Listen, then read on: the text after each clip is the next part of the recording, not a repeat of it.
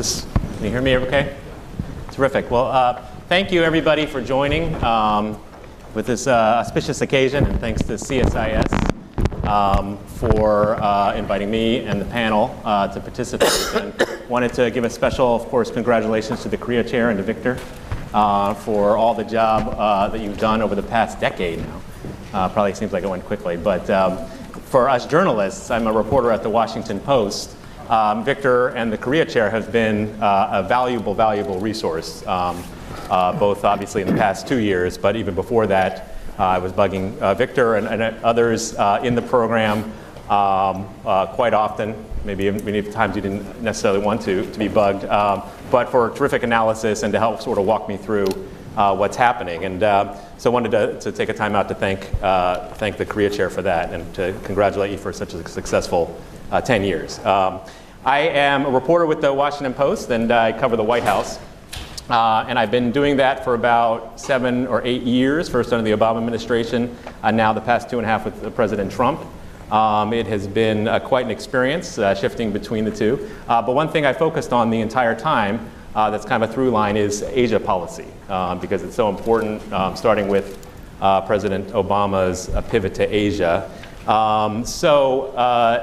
It's my great honor to be hosting this panel. I wanted to say that we'll be discussing, I know there's 3 panels today, so we'll be discussing the U.S. ROK Alliance. And as a journalist, I like to be very topical. But let me introduce the panel, and then we'll have sort of a healthy discussion about where we are. It's an auspicious week, of course, because President Trump is headed to the region, first to Osaka for the G20, as you know, and then to Seoul for an important summit with Moon Jae-in. And we'll sort of ask the panelists quite a bit about that. I'll be on the trip along with several of my colleagues, and I leave tomorrow. So I'm very much looking forward to that. Of course, we have Victor Cha, hardly needs an introduction, here to my left. Victor founded the Korea Chair in 2009. As we mentioned, has served, after having served as the Director of Asian Affairs in the National Security Council in the Bush administration from 2004 to 2007. In that role, of course, Victor was very involved with the 6-party talks and just other negotiations with North Korea that have predated where we are today. He's author of 5 books, including The Impossible State, North Korea, Past and Future. And I believe, Victor, you'll see him quite a bit on NBC and MSNBC as an analyst. We have, of course, right next to Victor is Ambassador Joseph Yun. Thank you for joining. He probably needs also very little introduction. Joe is currently a senior advisor to the Asia program at the U.S. Institute of Peace. Before that, he served 33 years as a diplomat. And for 2 years, you well know, was from 2016 to 2018, was the U.S. Special Envoy to North Korea. And he was a key player, of course, in reestablishing communication with Pyongyang through the New York Channel, and then, of course, traveling to North Korea to help secure the release and ultimately secure the release of Otto Warmbier.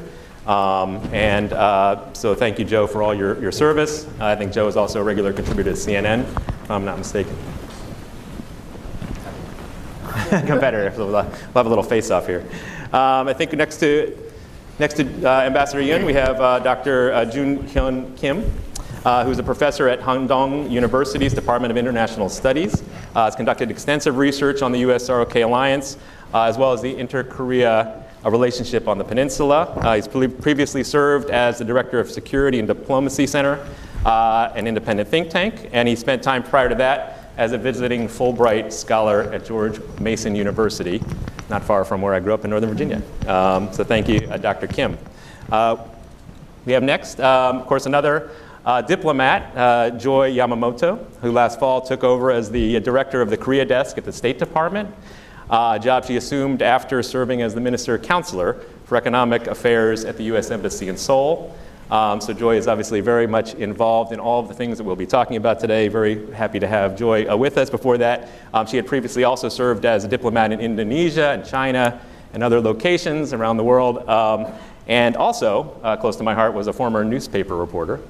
So she knows all my tricks. And Joy, you're on the record today, since this is a big crowd and being broadcast. And finally, we have Dr. Sang Hyun Lee, Senior Research Fellow at Sejong Institute in Korea, who also serves as the president of the Korean Nuclear Policy Society.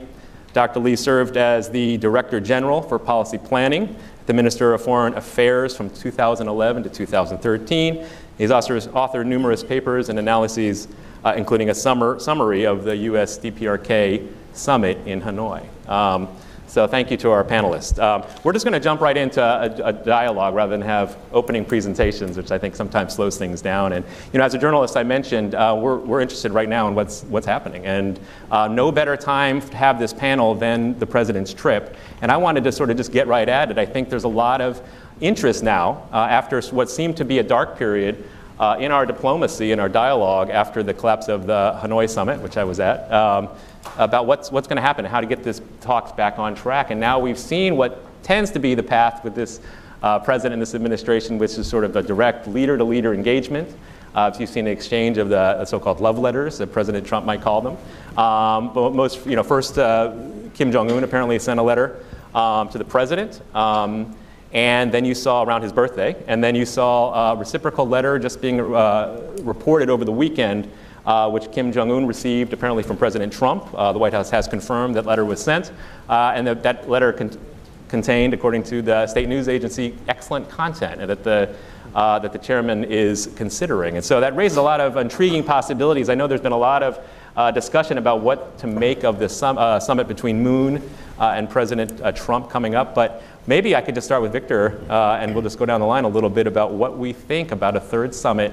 Do we see now that the exchange has sort of renewed that idea, and that President Trump we don't know a lot about what was in the letter, but do we see a third summit, and what does that mean, and what would it take for us to get to that place? Sure. Thanks for the question. The other thing you should all know before we get started, David didn't properly introduce himself, because what he is most known for in the Korea policy expert community is he's the only journalist that we know that has asked a question of Kim Jong-un at a press conference and gotten an answer. And, I joke now on my tombstone it'll say he shouted a question at the most ruthless dictator and lived for a while to tell about it. I did write a story about that moment. I was in the press pool in Hanoi. I had been in Singapore for the first summit. I was not in the pool, which is the small group of 13 reporters who are allowed into the photo ops. Everybody cannot get in, so that pool then, both television, radio, and print, writes a summary and sends it out of what happens, of course. So I was very disappointed not to be in the pool for the Singapore summit. I had to sort of remain in the hotel and hope for some briefings. I actually went to Kim Jong-un's hotel when he first arrived, just so I waited like about 4 hours with ordinary folks on the streets right off the shopping corridor in the hot sun to just get a glimpse of the motorcade and the running bodyguards, and wrote a sort of a scene piece about why we wait on the street corner with our kids playing iPad to see this ruthless dictator and get a glimpse. But that was as close as I came to seeing him then. And so I was very thrilled that the Washington Post was the pool reporter for Hanoi. And so when we went in, we had sort of, as a group, said we need to try to shout something to Kim. And President Trump engages so much that after sort of the quick photo op, reporters immediately shouted to President Trump, and he answered, and then I sort of had positioned myself closer to Kim and was just sort of keeping an eye on him, trying to make some eye contact. And then when I heard Trump stop talking, I finally shouted, Chairman Kim, do you feel good about a deal? And he kind of looked at me, and I did one of these, feel good. And as I wrote in the subsequent piece, now you get taken to task if you write something about being too chummy with a dictator, or why are you normalizing this guy?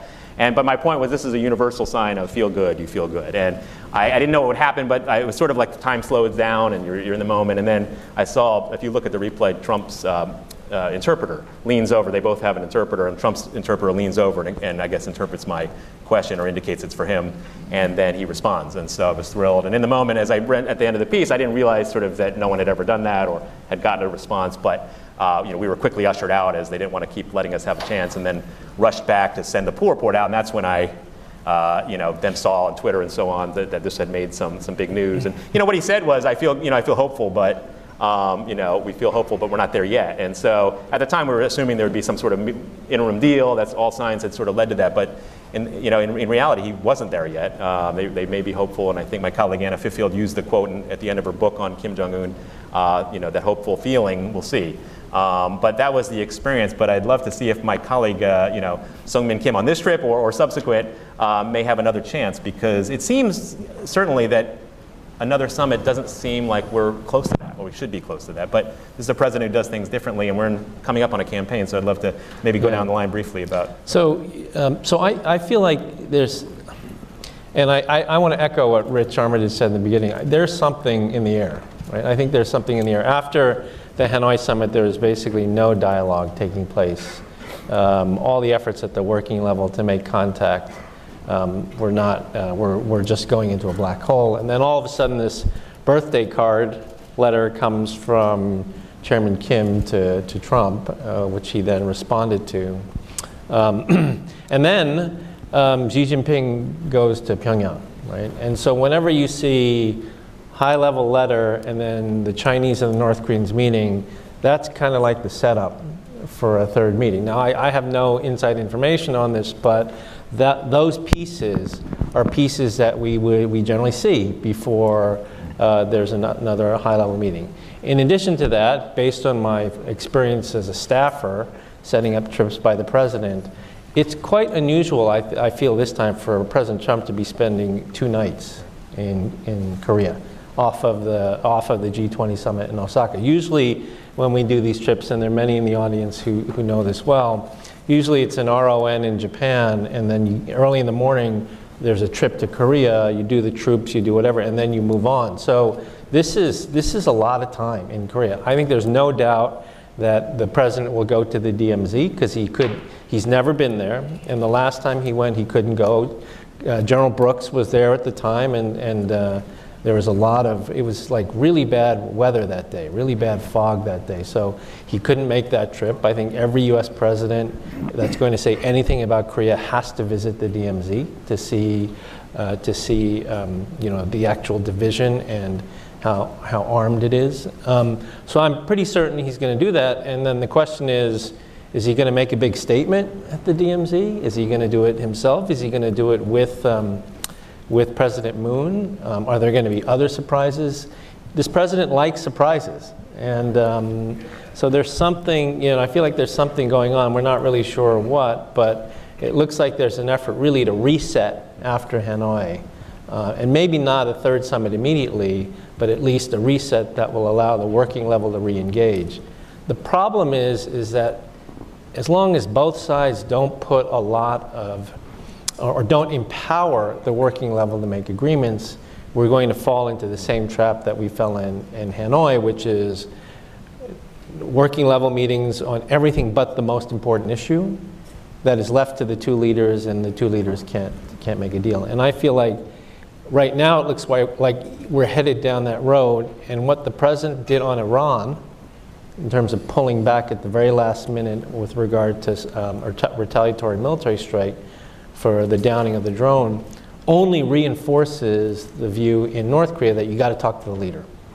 And so that means that the working level are not going to be able to make agreements that can then set up a successful summit. So that's what I worry about. Joe, what do you think would put us on a path to a summit that makes more sense than maybe a rushed meeting, certainly this trip? And what kind of time frame do you see as more sensible? Right.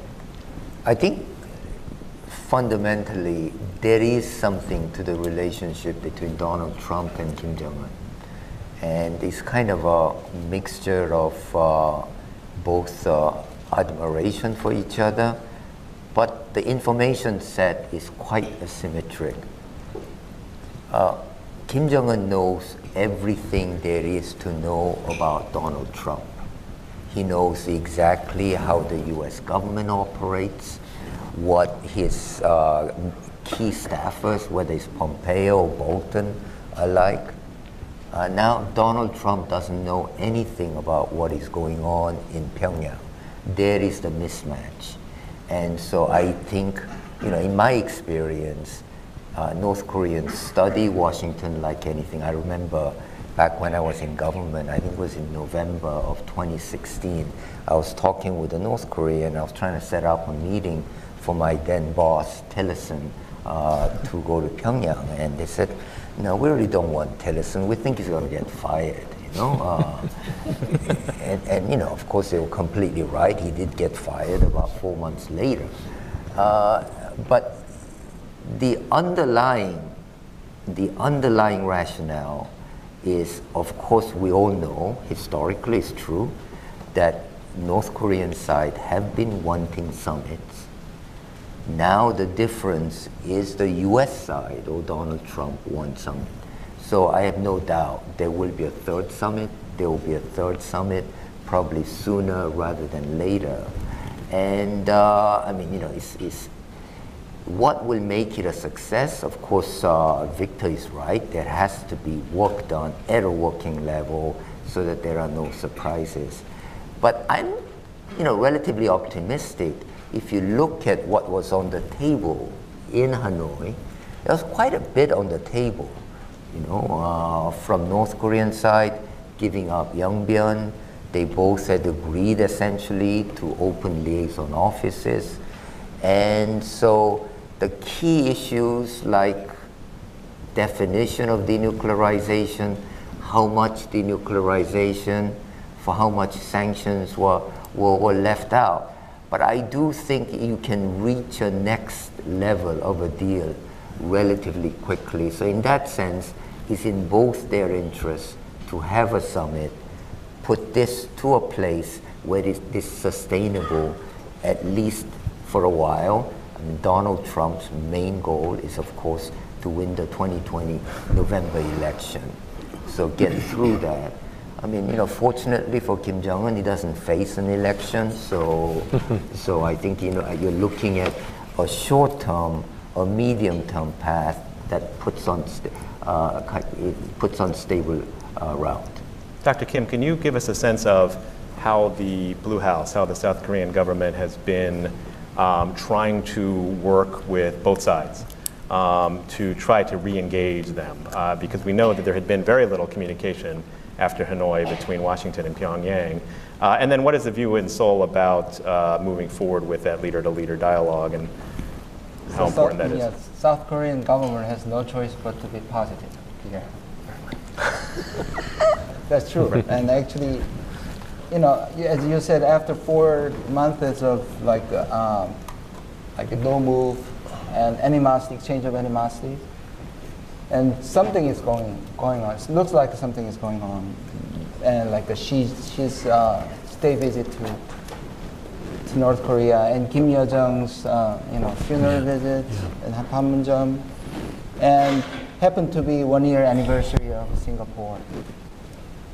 But to me, it's not really any of these is not a game changer. It's like a building up because, and of course, South Korea is hopeful that North Korea is coming out and to meet South Korean president, just like happened in last May.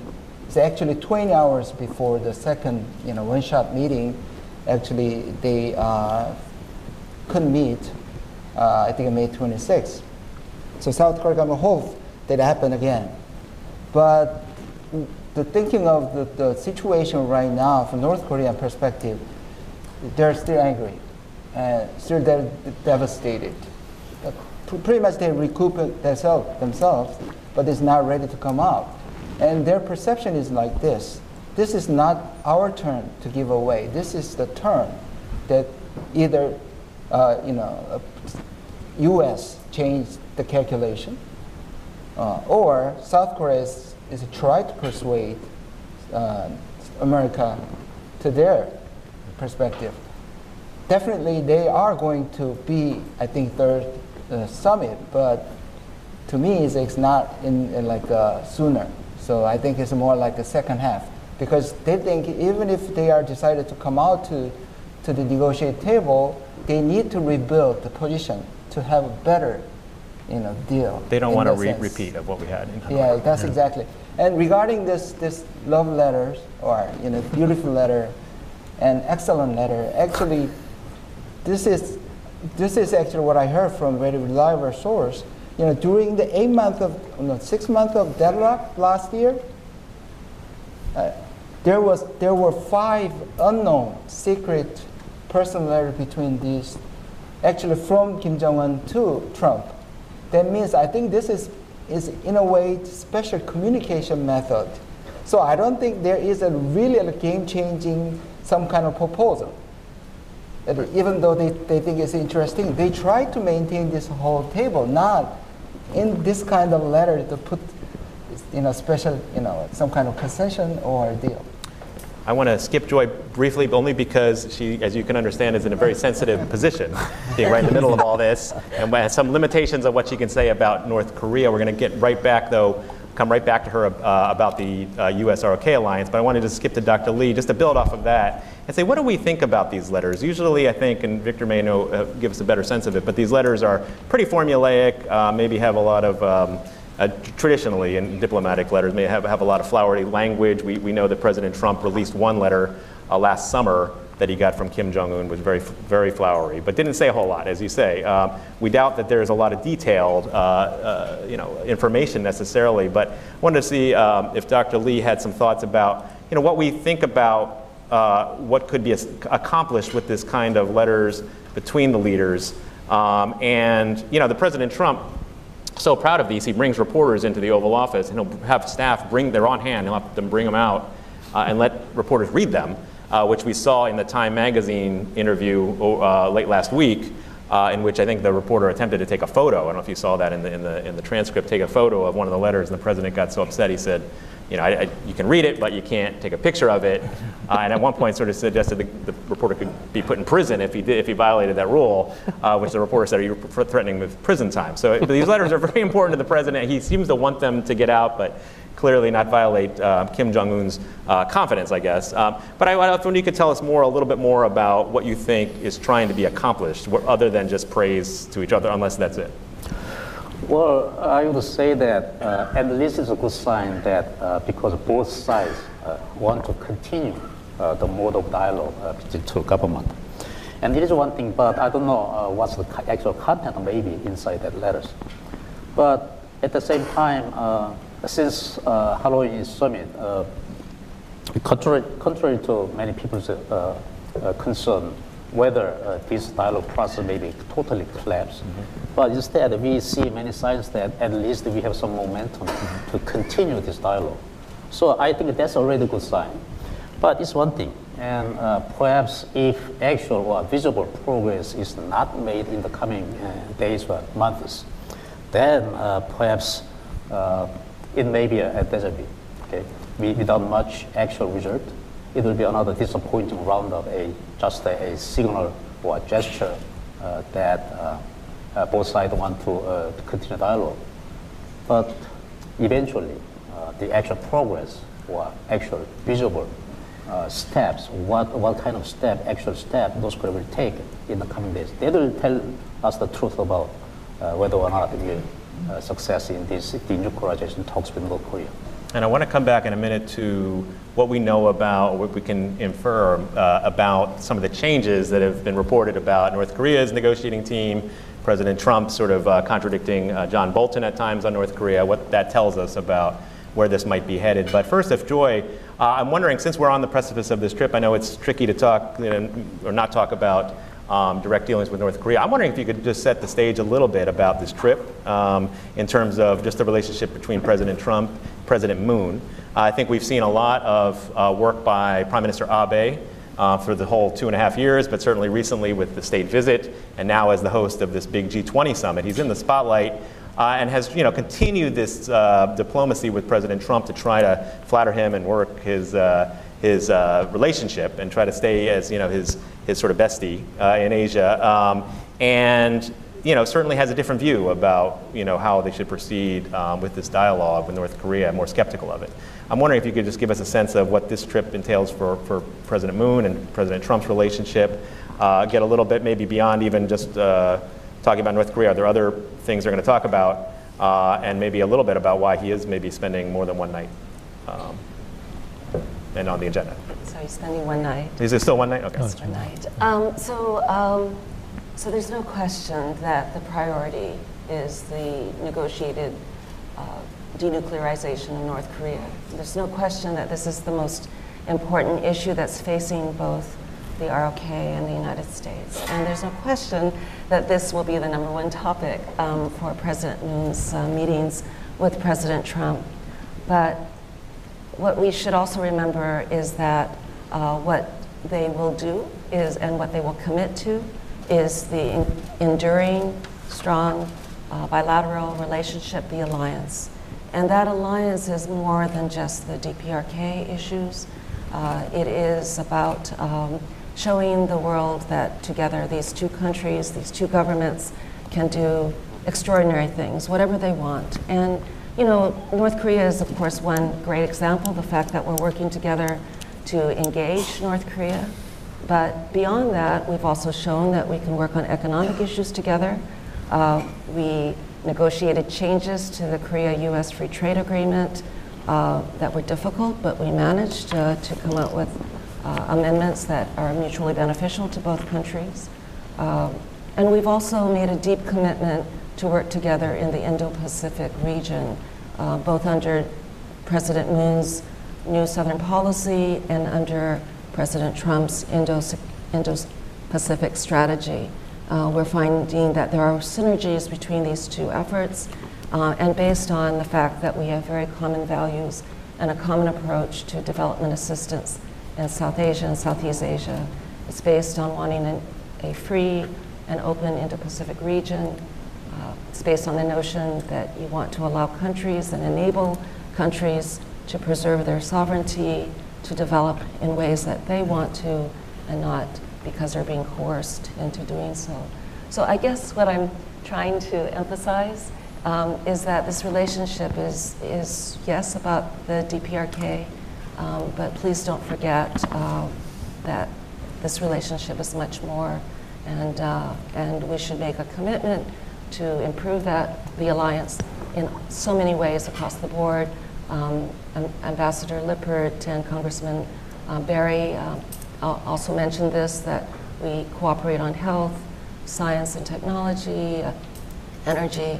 So I fully expect that this commitment to the bilateral alliance, to these kinds of aspects of our alliance will be very much part of the conversation. Are there anything you can tell us about efforts to, you know, I don't think President Moon plays golf. You know, we saw, well, I mean, you know, this is a President Trump who puts a lot of faith in sort of that interpersonal relationship, it seems like, whether it's with our allies or other leaders, even Xi Jinping.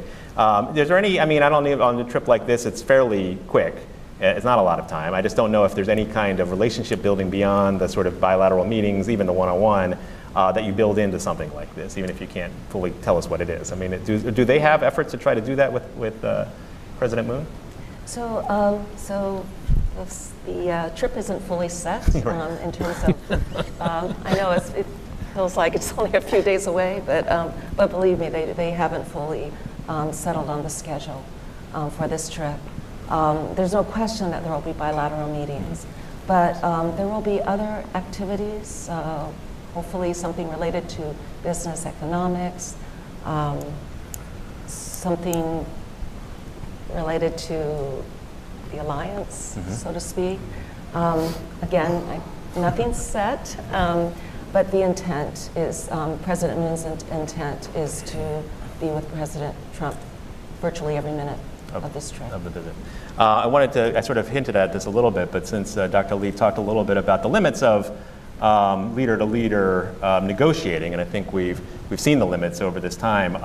I'm wondering, like I said, there's been plenty of reports about what happened with the uncertain fate of Kim Jong-un's negotiating team. I think some of them may have been overblown, but some may certainly have been authentic in that he seems to maybe have wanted to start anew. And I'm wondering, even though we don't know exactly what those things are or what the ultimate result is, I think there's been a sense that some of the reporting is probably accurate, that he's made some changes. And I wanted to know, you know, people say, well, there's only one decision maker in North Korea, and it's Kim Jong-un, and so you have to sort of deal with the leader. But I wonder if he's changing his team, what that could mean for potential changes to their position, or as some of our analysts have said, whether it's the U.S. turn to make some sort of significant concession, I guess, or what looks like some sort of movement, and what that could be. And maybe we can just start with Victor here and go down the line again. So I think there has been, you know, there clearly has been a change. I mean, Kim Yong-chol and Kim Hyuk-chol were sort of the key people for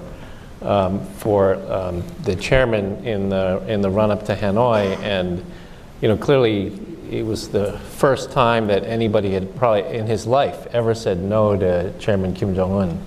And then these poor guys had to ride on the train for 60 hours with Kim Jong-un back from Hanoi, Vietnam to North Korea. They were probably in the last car in the bathroom for the entire 60 hours.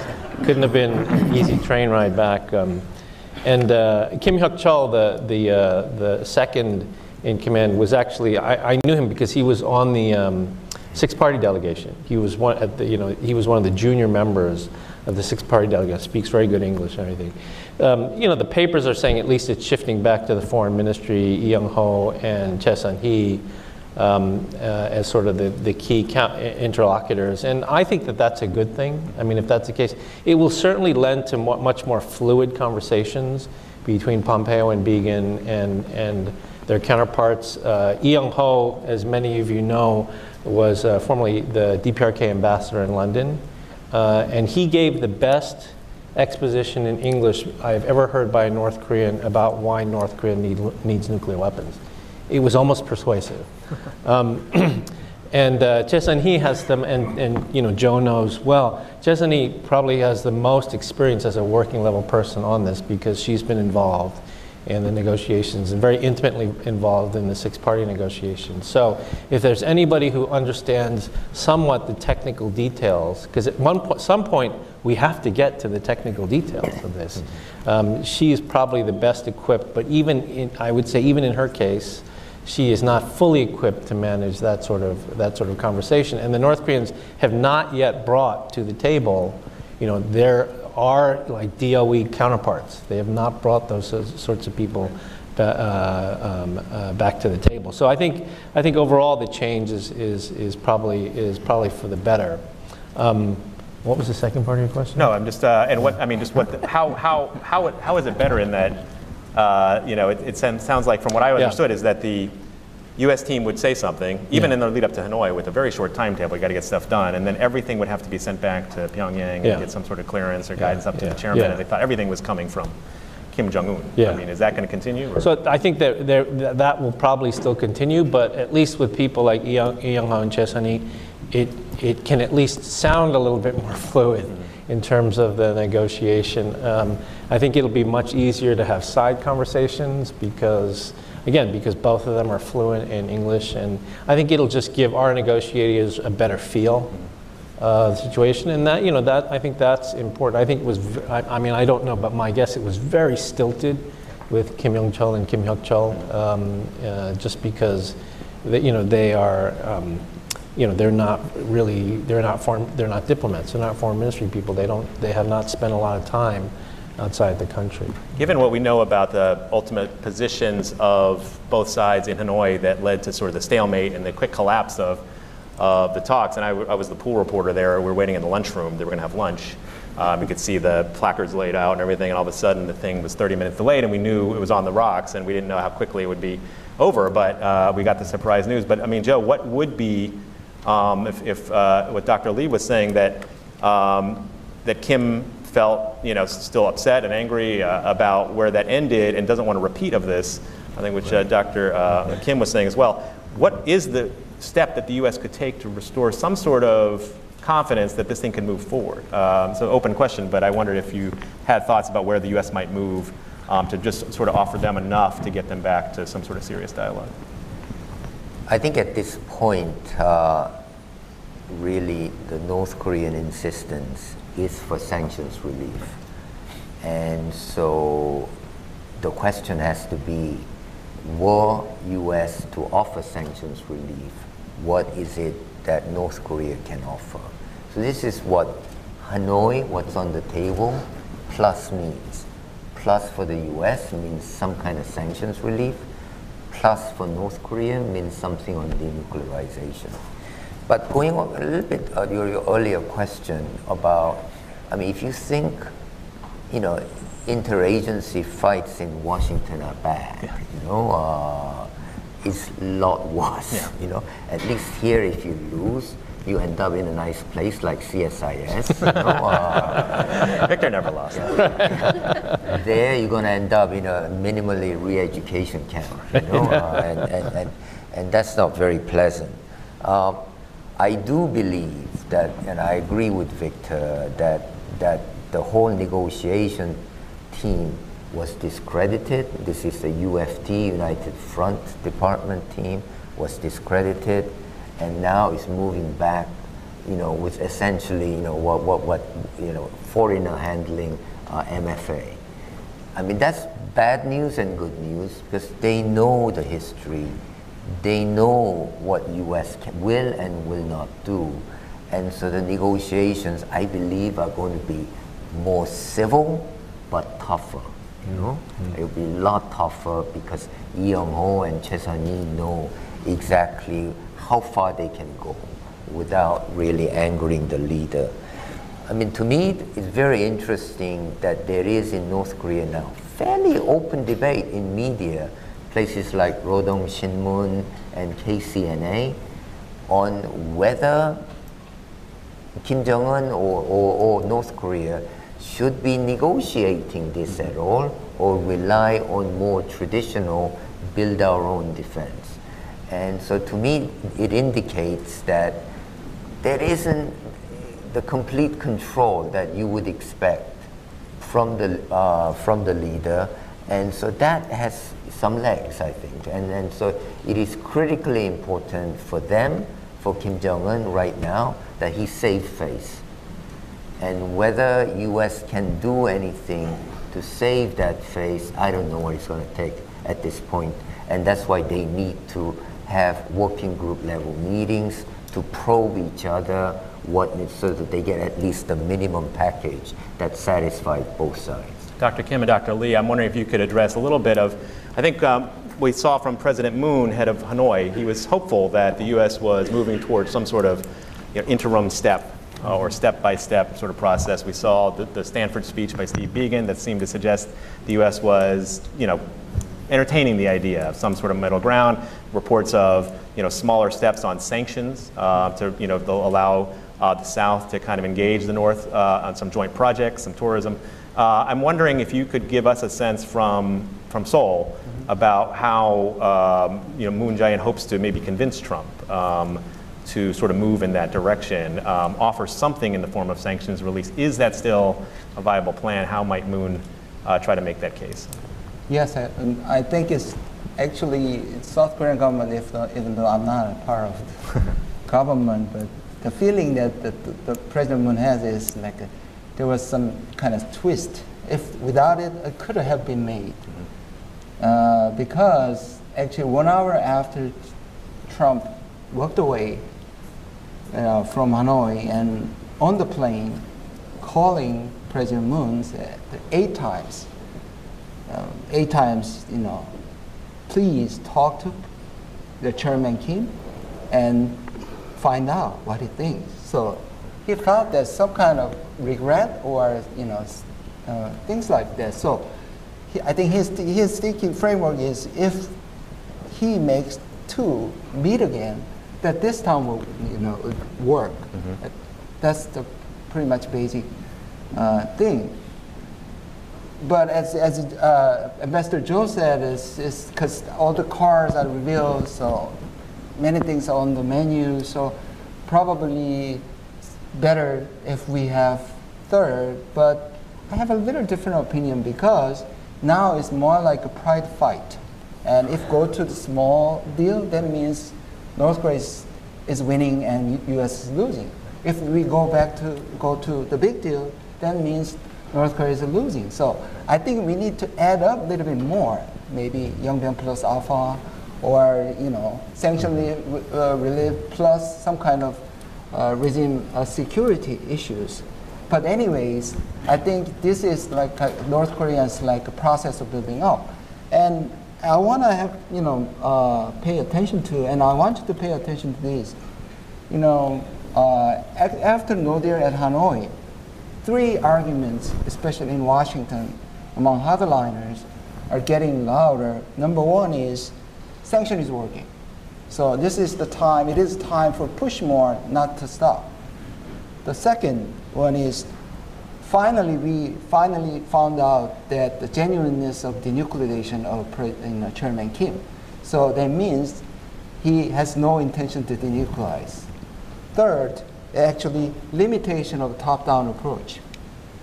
and we have to go back to working level negotiation.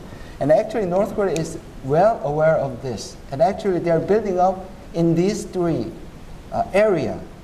Number one, for sanction issues, they said, especially April speech by Kim Jong-un said, we are ready to tighten our belt and survive. Regarding to genuineness, actually he tried to appeal his genuineness toward Russia and China and international organization. I think number three is most important part. That's why he tried to confirm that top-down approach is still usable, because he believes some people who support this working level negotiation is actually don't want this top-down approach is successful. Mm-hmm. So, and same thing happened to President Trump and President Moon when they met in Washington April 11th. They reconfirmed that this top-down approach, of course, it has to be somehow negotiated in the working level negotiation, but has to be led by this top-down approach. Right. Can I just say this idea that there's a zero-sum trade-off between a small deal and a big deal? I mean, I think some may frame it that way, but I think in reality, like at this next, I don't know why they can't do both. Mm-hmm. Right? I mean, a small deal is only a problem if it's not in the context of an agreement between the leaders on the big deal, right? Big deal being everything for everything, all the weapons for all the sanctions.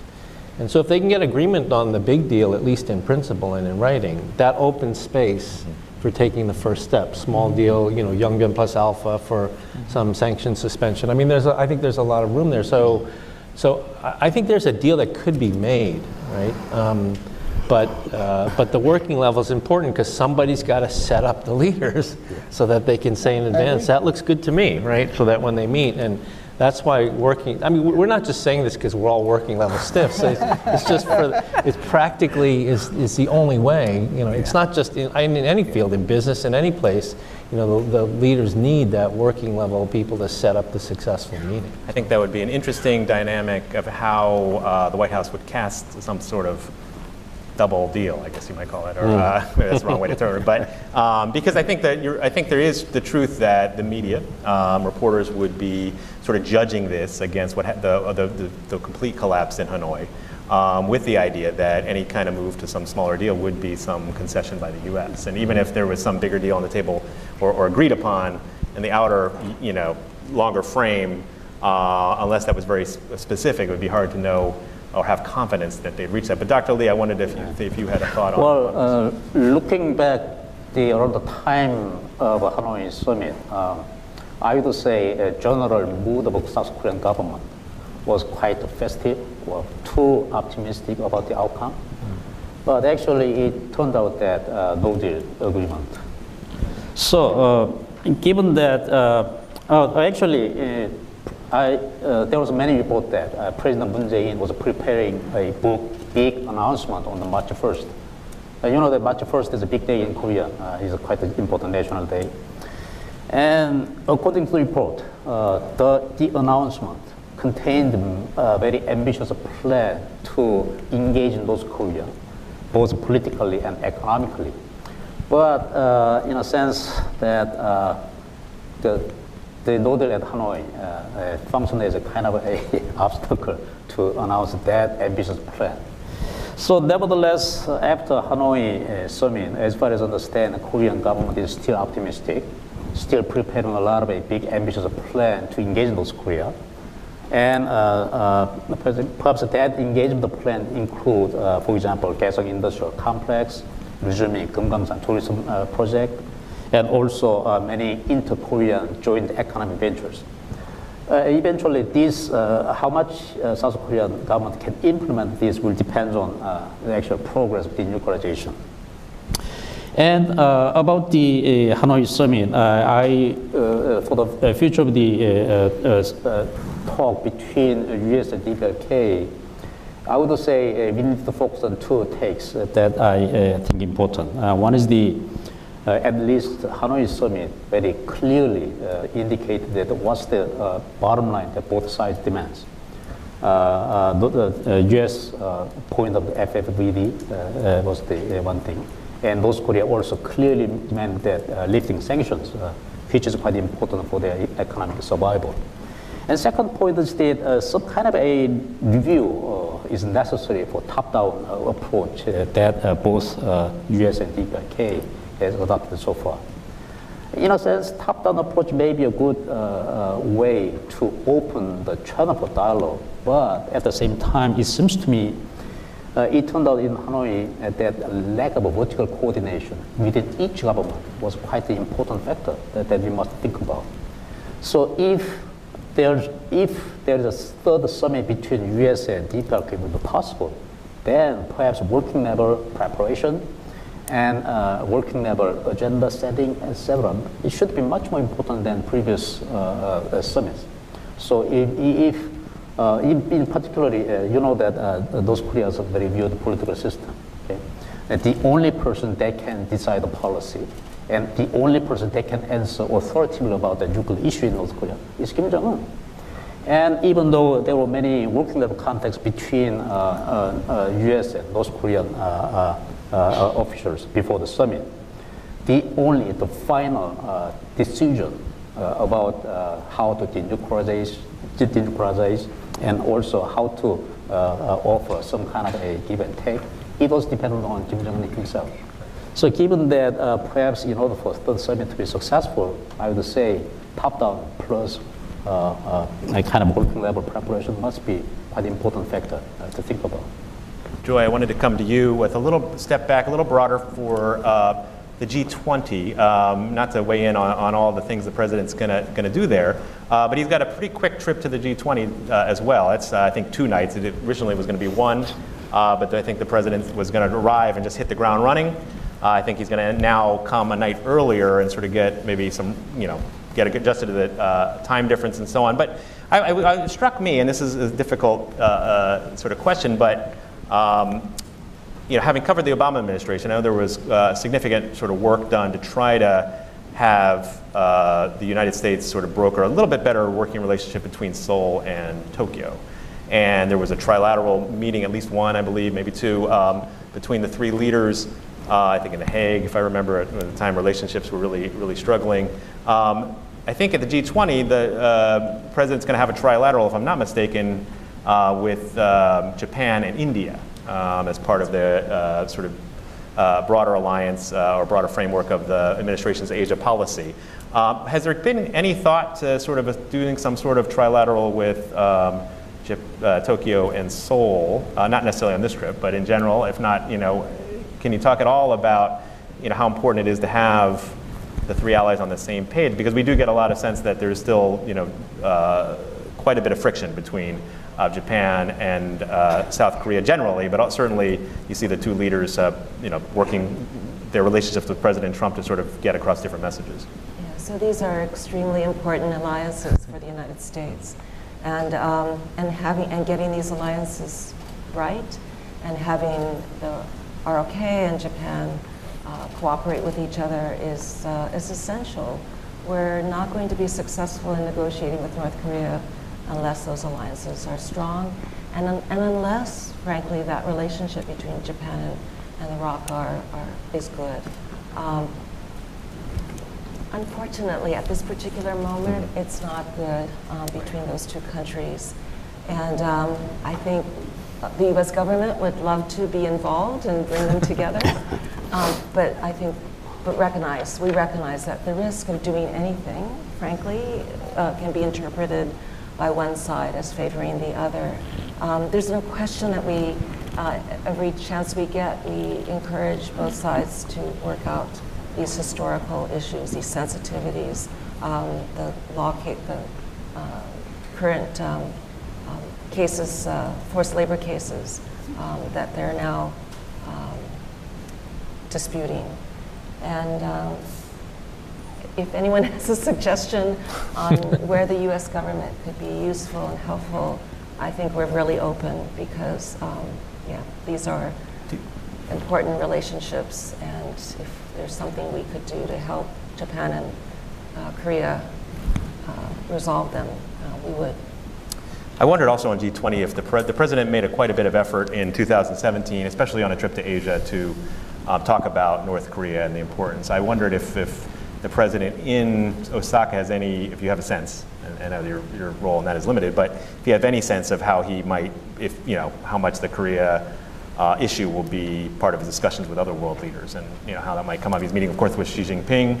That mostly seems to be focused on trade, trying to nail down that trade deal. But certainly, given what we've seen just in recent days with Xi Jinping's visit, you know, will and how will the president try to sort of get that message across in Osaka? If you have any sense of that. Yeah. So I don't make predictions. You're right. And so I won't make predictions. But I think you could assume that it would be natural. It would be, that considering Xi Jinping's visit to Pyongyang, that there will be great curiosity about what messages were there and what any ideas that Xi Jinping has on engagement with North Korea. This is a priority for the United States, North Korea's denuclearization, so I would not be surprised if that's on the agenda for almost all of his bilateral meetings. Victor, on Xi Jinping's visit, I think I may have talked to you for this story. I did a piece about maybe a month or two ago about whether Trump's escalating trade fight with Beijing could bleed over into his efforts to keep China on board with the sanctions and pressure on Pyongyang on the nuclear question. And at the time, analysts told me at that time they didn't see evidence that the two issues were necessarily affecting one another. I'm wondering now what you read into Xi's visit to Pyongyang. Was he sending Trump any signals? And do you have any sense of whether that connects to the trade issue and puts more pressure on Trump to resolve that at all? I don't think so. I think that I certainly don't think that Xi went to Pyongyang to try to help broker a deal for the United States. I just don't see the Chinese doing that for the United States. For me, the significance of that visit is what it means more broadly for China's long-term strategy on the Korean Peninsula vis-a-vis the United States. Today, China has twice as many railroads connecting northern Korea to China than the South has with the North. They have for over a decade extracted all the mineral resources out of North Korea.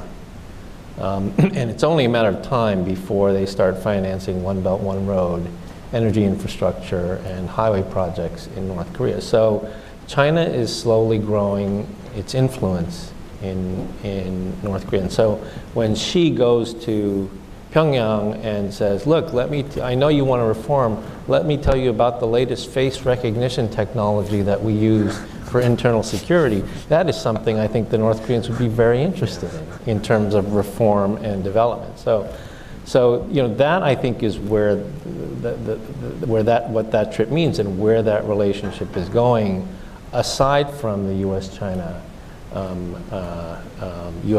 trade friction. And so, I think, it is one of the big questions about engagement with North Korea. And we were talking about this at dinner last night that, particularly from the South Korean viewpoint, the argument to Americans about engagement has always been about, North Korea is insecure, it's weak, it wants attention, incentives work better than pressure.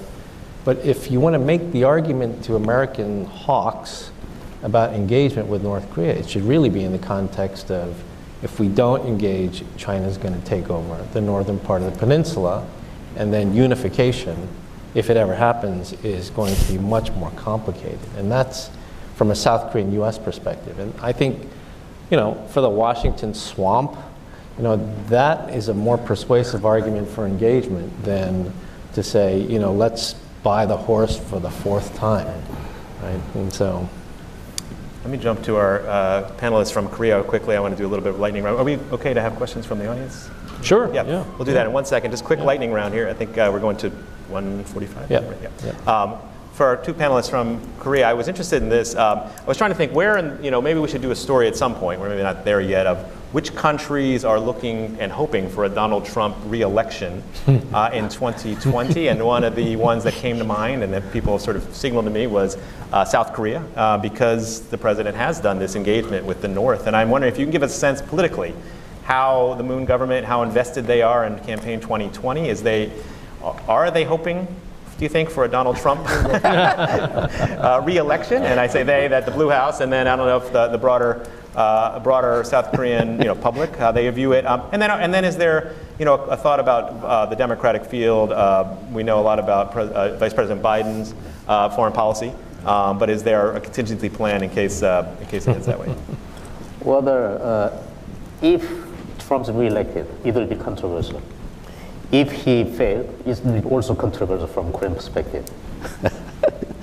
Well, in a sense, some people, the opinion in Korea, as far as I understand, is quite mixed. Some people say that, Trump, even though he's a very viewed president, he's doing a very good job in handling, for example, like China and North Korea, right, with the tweets and everything he can do. But at the same time, he is kind of uncertain himself, okay?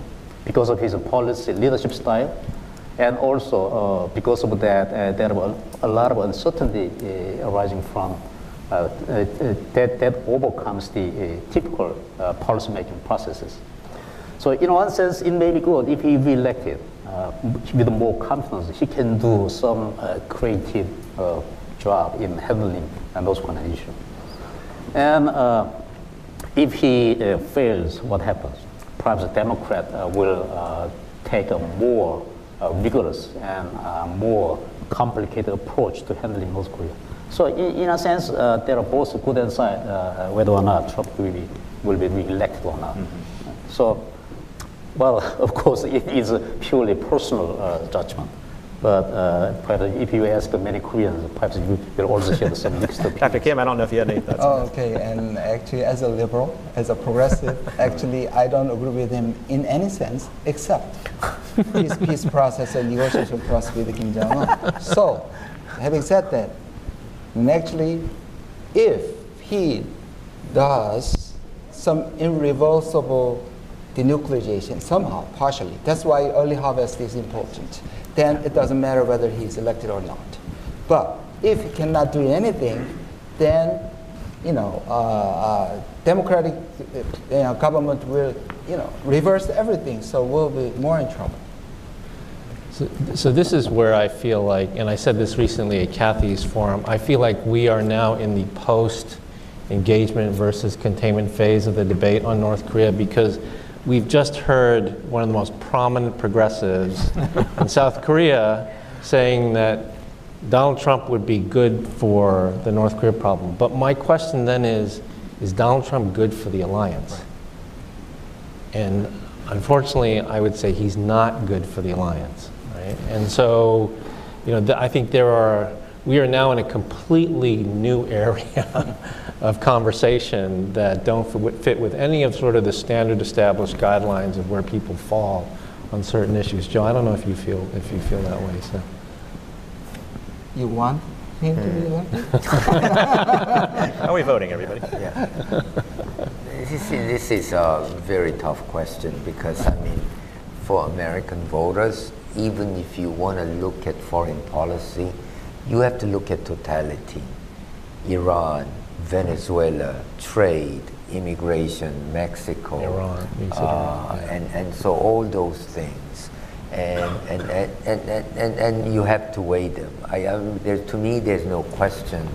You look at both Europe, U.S. and Korea. There is a kind of I would say, conventional wisdom no longer holds. And in that sense, we're looking at really shaken up political spectrum.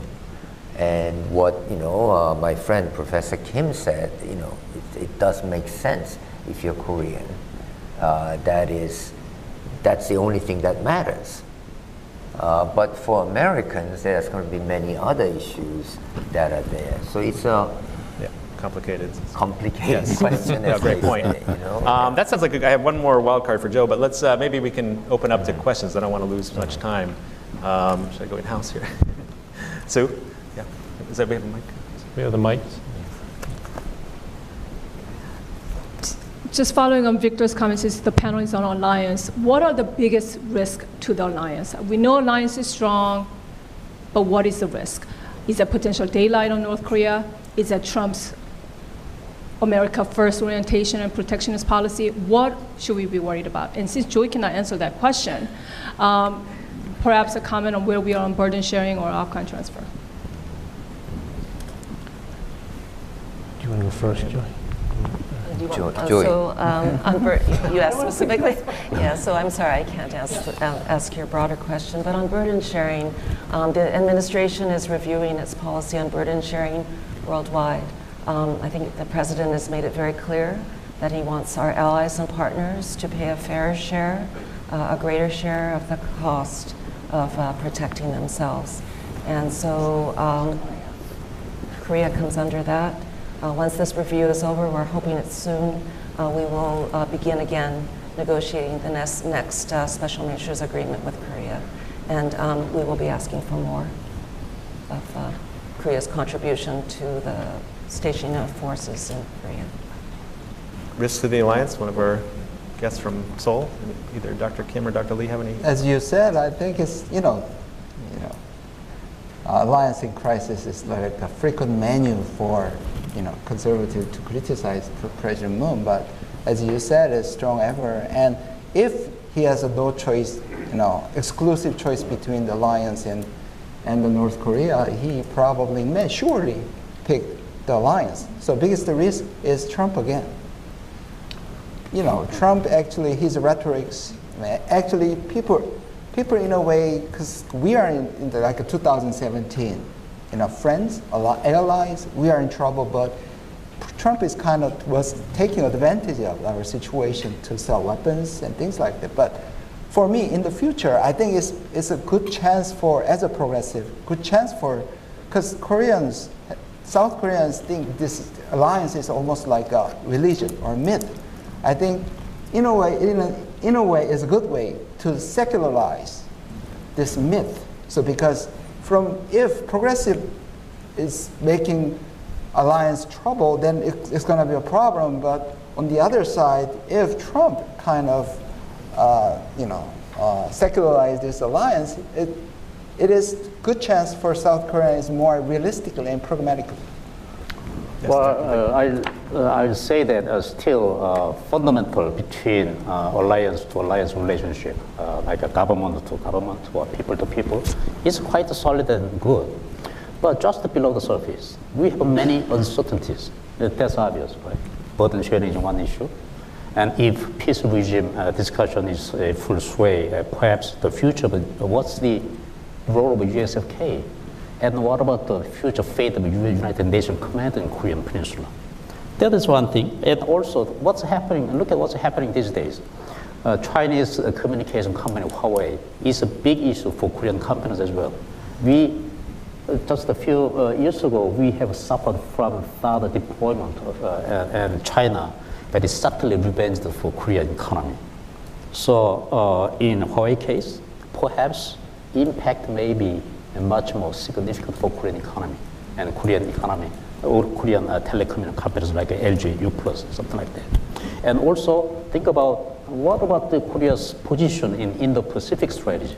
US and Japan is enhancing that discussion, but largely Korea is look like a blind spot in that discussion. So those issues, one of each of those issues may be quite a significant challenge for Korean-US relations in the coming days. Victor, I think you have. Yeah, so I mean, what I would like to see in terms of in answer to Sue's question in terms of the alliance is really, sure, North Korea is the #1 issue, but really a focus on all the other things that the United States and Korea are doing. So, like when I think back to when we were doing this in the Bush administration, of course we had a progressive government. We had to talk a lot about North Korea, but at the same time, the South Koreans were sending troops to Iraq. They had a PRT in Afghanistan. We had a Green Growth Alliance. We did visa waiver. We had the Work English Study Program. We had a whole variety of things. And also, I would direct you to a speech that Mark Lippert gave when he was ambassador, where he talked about all the future areas of cooperation in the alliance. It was a rich menu. Everything from development assistance to work in outer space together. So, this is the proactive agenda of the alliance that I would like to see more of in the public narrative of the alliance. Right now, it's all about North Korea, or it's about 232, or it's about burden sharing, and then coming is OPCON transition, right?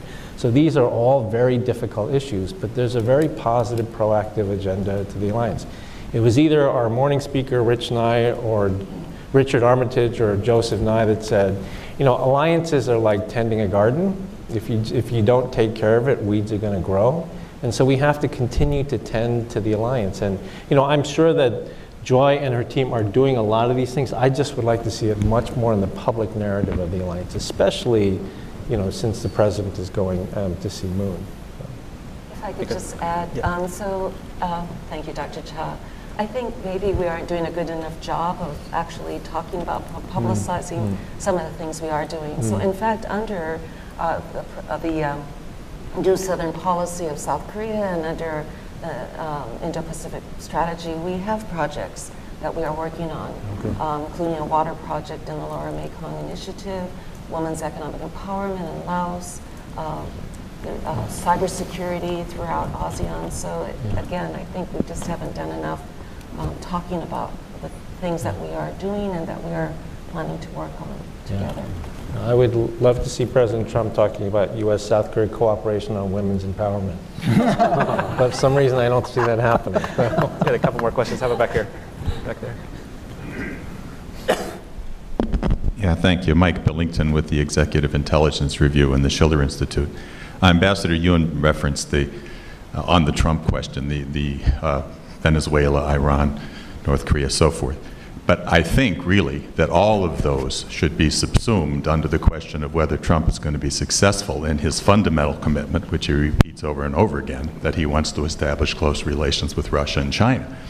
And this next week is absolutely crucial in that, obviously, because of these two extremely important personal operations in which he has a chance to get out from under the anti-China, anti-Russia hysteria from the British, from the Congress, from the press, from his own cabinet. And I would like you to comment on that, the question of that personal diplomacy, which we're going to see with Xi and with Putin this week.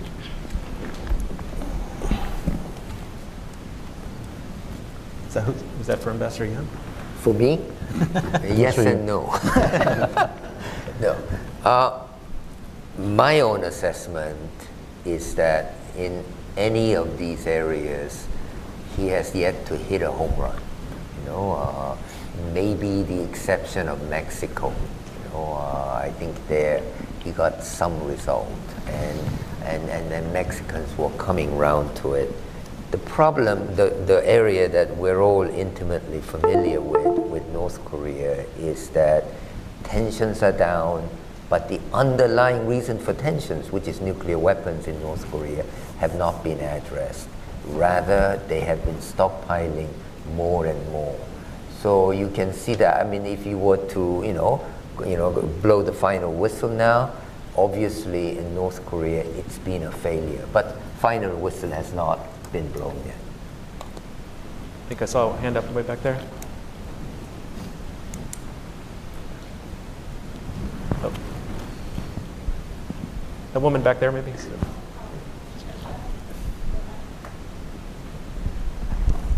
Hi, I'm Soyoung Kim with RFA and Radio Free Asia. So recently, Sven Biegun, the Special Envoy for North Korea, expressed the biggest frustration and a challenge when he had a negotiation with his counterparts. He said that because, I think David mentioned it briefly about because their counterparts don't have any authorization to make a decision. So he couldn't really move forward with the negotiation. And then we don't really see that nature natural structure won't change any soon. So what's the, so my question is, so even we all know that the importance of having that working level negotiation talks, but what can be practical best outcome from those working level negotiations if they don't really have any power to make a decision? Thank you. Dr. Kim or Richard, Victor? Okay. I think that's a common question from people who really worry about the limitation of the top-down approach. And before I answer that directly, I want to raise up the arguments that raised by two panelists. One is by Victor. He talked about we shouldn't have this dichotomy of zero-sum relation between the small and the big. And actually, and another one is actually working level negotiation you talked about. Because right now, even if we think it's realistically, yes, we need to kind of bend a little bit so to accommodate interim agreement, but the official position right now is Trump is holding is big deal. And it's a Bolton's proposal, at least for now. And it is for them, is bringing this time clock to pre-Singapore era, because they think Singapore is the turning point. So new kind of relation of trust. So before somehow U.S. make them sure about the change of the positions. So they think it's this talking about the working level solutions and talking about this big deal. They're not gonna come to the table. So the biggest purpose of our alliance actually to bring him to come to the table. So right now, talking about this working level is now going to help at this moment. I'm sure, I totally agree with it, and it's important. And directly to your question, actually, Lee Young-oh and Cheson is much better person and people, and they know the failure now, experience period failure now. I think they will come in different position if they can be sure about the trust. Well, let me add one point. In past two summits in two summits between Trump and Kim Jong-un, what's missing is the deliverables. So in order to better understand what should be done through working level preparation, we must think about what's the eventual deliverable in the third summit. Meaning that there should be some fixed gift basket, for example. Ideally, North Korea should come up with a little bit progressed declaration about their nuclear capabilities. And instead, Trump may prepare some sort of a gift to Kim Jong-un, like a partially lifting sanctions and so on. Okay, one more question, I think, right here.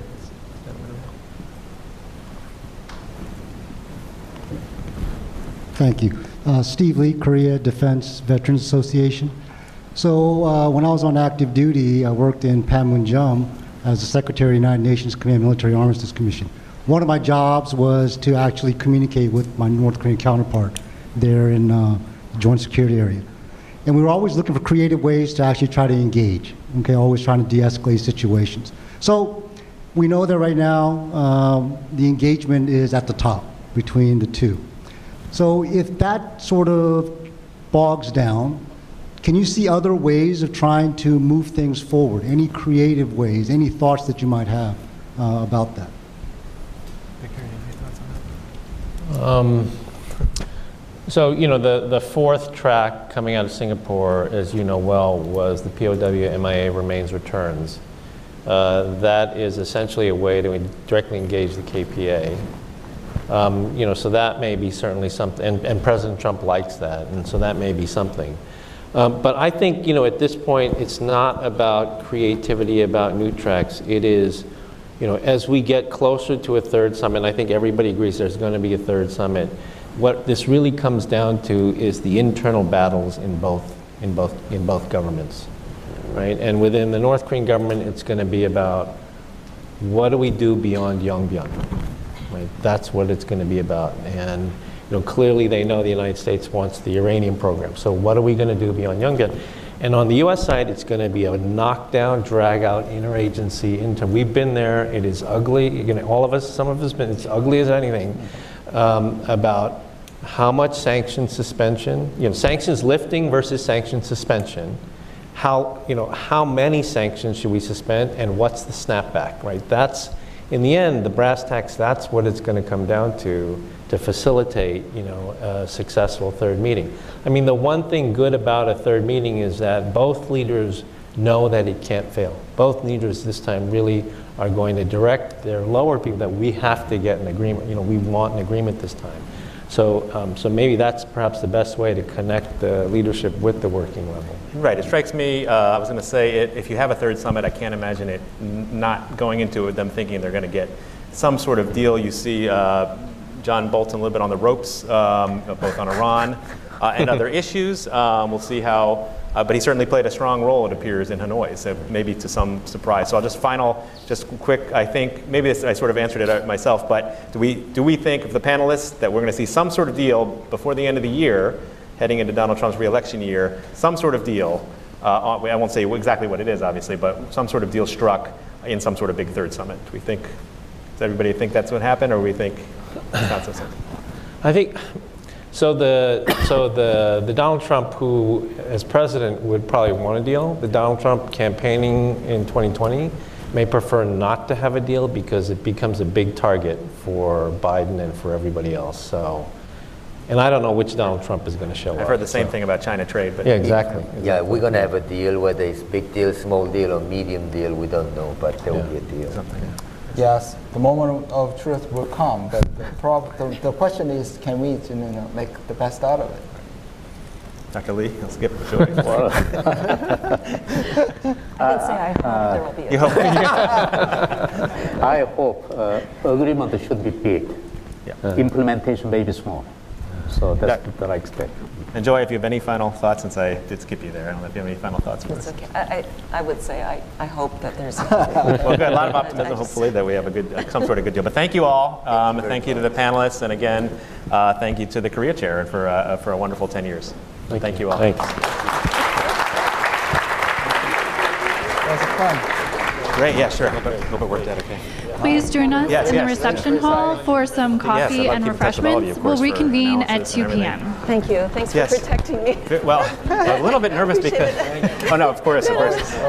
Our next session, Session 2, Recasting and Forecasting the Peace-Building Process on the Korean Peninsula, will begin soon.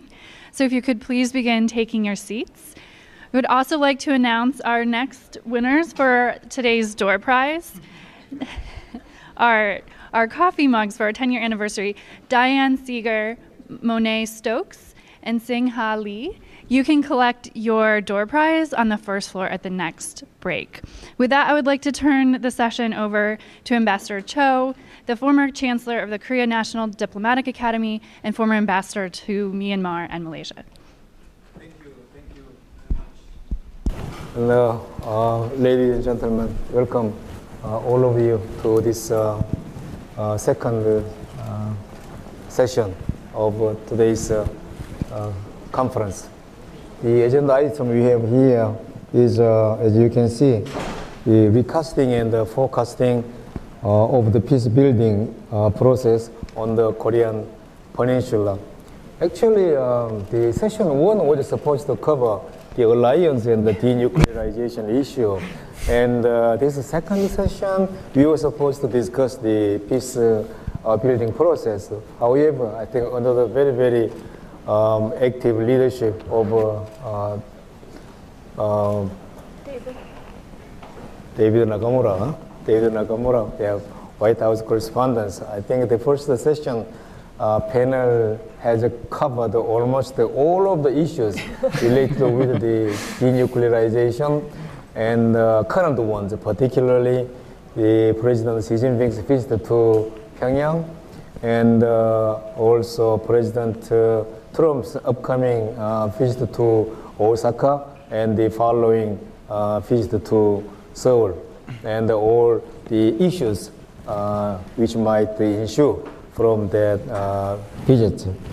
So for me, it's a task how we can differentiate this session and session 2 from the session 1. So my idea is that I'll ask our 4 prominent experts here to put the peace building process in the context more rather than on specific issue by issue, but more broader context in the sense that to see what happened, particularly after the Hanoi summit, and where we are now, and in view with these upcoming events. I mean, last week's Xi Jinping's visit to Pyongyang and President Trump's tour to Osaka and Seoul, and what we can expect from this event. So with this in mind, I think let's try to see what happened and where we are and what we can expect for the upcoming several weeks time. So we have, for this panel discussion, we have 4 prominent experts. We have, just to my left side, we have Dr. Baek Hak-sun. He is now currently leading the Sejong Research Institute, and he is one of the most prominent North Korean specialist in Korea, and he studied in Seoul, of course, but he has got his PhD at the University of Pennsylvania. Next to him, we have Sumi Terry, Dr. Sumi Terry. You know her. She's been here with the CSIS since 2017, and before that, she was with the Central Intelligence Agency as a Korea analyst. And also, she has been working at the NSC, reporting quite extensively on Korea and Japan and oceanic affairs and so on. So, real specialist on North Korea. And we have a very special panelist here. Dr. Ramon Pacheco, Professor Ramon Pacheco. He is a Korea chair at the Institute of European Studies at the Free University of Belgium. Actually, Korea Foundation has 3 Korea chairs. Now, this one is the first one, CSIS Korea chair. It was set up in 2009, as you know. And Korea Foundation is going to have another one in the United States in Los Angeles, in Rand Corporation, very soon. And outside the United States, they have one in Belgium. That is IESVUB. That's what Dr. Ramon Pacheco has. And also he is teaching at King's College London. And so today we can expect that on our discussion of denuclearization issue and the peace building issue on the Korean Peninsula, some inputs from the European Union perspective. And we have lastly Dr. Park Ju-young. Again, I mean, very special input for this discussion. She is now currently a senior researcher at the Asan Policy Institute in Seoul. Very interestingly, she is a nuclear scientist. She studied nuclear engineering and has got the PhD at the University of Michigan. Currently, she is handling the policy issues related with the nuclear affairs, but her major is nuclear engineering. So she is a real expert on this nuclear issue. So that's our panel. And then we will proceed in this way. Then first, I think we will give to each expert about 5 or 10 minutes to make a presentation on their own. As you said, I mean, what happened, particularly after Hanoi summit, and where we are now, and where we are expected to be going, focusing on these questions about 5 or 10 minutes, not more than 10 minutes. After that, then there will be some exchanges, questions and answer session. So we can start? Thank you. Okay, Dr. Peck, if you go ahead, please. Thank you, Ambassador John. Actually, it's a privilege to be here with you to share with you some of my thoughts on what we are trying to achieve in the Korean Peninsula. Peace settlement and denuclearization, 2 of the most difficult conundrums of our time. And we have very frustrating periods since Hanoi, not having any resumption of working level negotiation between the United States and North Korea. But we have a very exciting week ahead, fully expecting some good thing could happen. And so, but before I proceed, let me share with you what we are really trying to achieve at this critical juncture of history in the Korean Peninsula. I would ask you to recall what happened in 2017, particularly in the second half of that year, and also in the first days of 2018. There was heightened threat of war, not a simple threat of war, but an egregiously heightened threat of nuclear war, in a sense. And both leaders of the United States and North Korea, of course, Kim Jong-un initiated first, saying that I have a nuclear button on my desk, and Donald Trump responding by saying, I have a bigger one and powerful one, more powerful and it works. At that moment, particularly those people living in the Korean Peninsula, were totally frustrated, and those remarks by the leaders who just treated nuclear weapons just like playthings children play with, and there formed an instantaneously and dramatically a consensus among people that this never again, enough is enough. So we try to deal with the fundamental question, how to make it not happen again.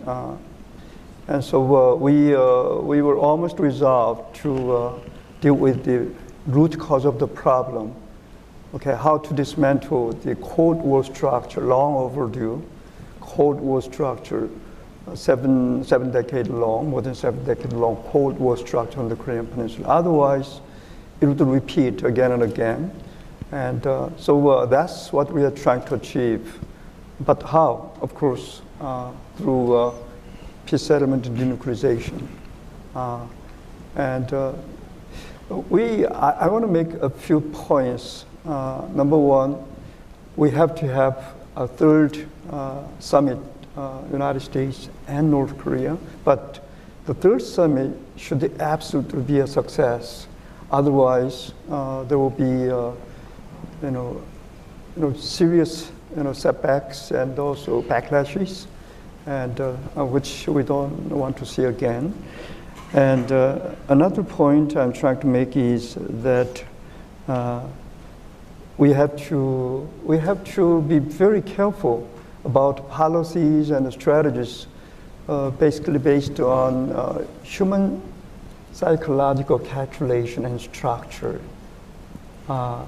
We had in those days of the Soviet-United States rivalry in the Cold War era, we had strategy like MAD, mutual assured destruction, but it was based on human psychology, and we were not totally assured about safety, so we tried to have a physical protection of ourselves against the threats from coming the other side. So we had, Star Wars, SDI, and now missile defense. And for instance, questions like, what if North Korea decides to lift its self-imposed moratorium on nuclear and ballistic missile testing? When we think of a maximum pressure North Korea as the most effective policy tool, even to the point where we unconsciously regard it as the objective of our policy, like it or not. And then what if North Korea decides to lift the sanctions, lift the moratorium, as I mentioned? And another point I'm trying to share with you is that South Korea should not be sidelined too much. As we all know, South Korea played a brilliant role in mediating and facilitating the process of the direct talks between the United States and North Korea. And South Korea is structurally sidelined to a significant extent. And the United States is our ally, and North Korea is our Korean brethren, and so both sides should not sideline us, South Korea, which initiated this whole process of peace after the totally unforgivable heightened threat of war on the Korean Peninsula, as I mentioned in 2017. And another concern I have in the United States White House is that to what extent President Trump overrides the opposition from the hardliner advisors, or to what extent he is overridden by hardliner advisors. We heard about snapback idea proposed by Donald Trump in Hanoi, as exposed by North Korean side, Chesan-hee. And we have Iranian case, the most recently of a few days ago. The United States decided to use military option to Iran, but President canceled it at the last moment. So what's happening here? And that's one of the great concerns. Let me, I don't know how many minutes I'm you have 4 more minutes. 4 more minutes. Yeah. In order to make third summit, U.S. DPRK summit, a total success, absolute success, I think we have to deal with the outstanding mismatches we experienced in Hanoi. One of the most difficult problems we deal with North Korea is sanction, understanding the concept of sanction and understanding of effectiveness of sanction as a policy tool. North Korea consistently has regarded sanction not as a give and take an item in negotiation. They regard it as a precondition for beginning a real give and take deal. Because sanction is regarded as something that reveals true intention of the United States toward North Korea. Sanction is regarded by North Koreans as a symbol of trust, symbol of accepting so-called peaceful coexistence of the United States with North Korea.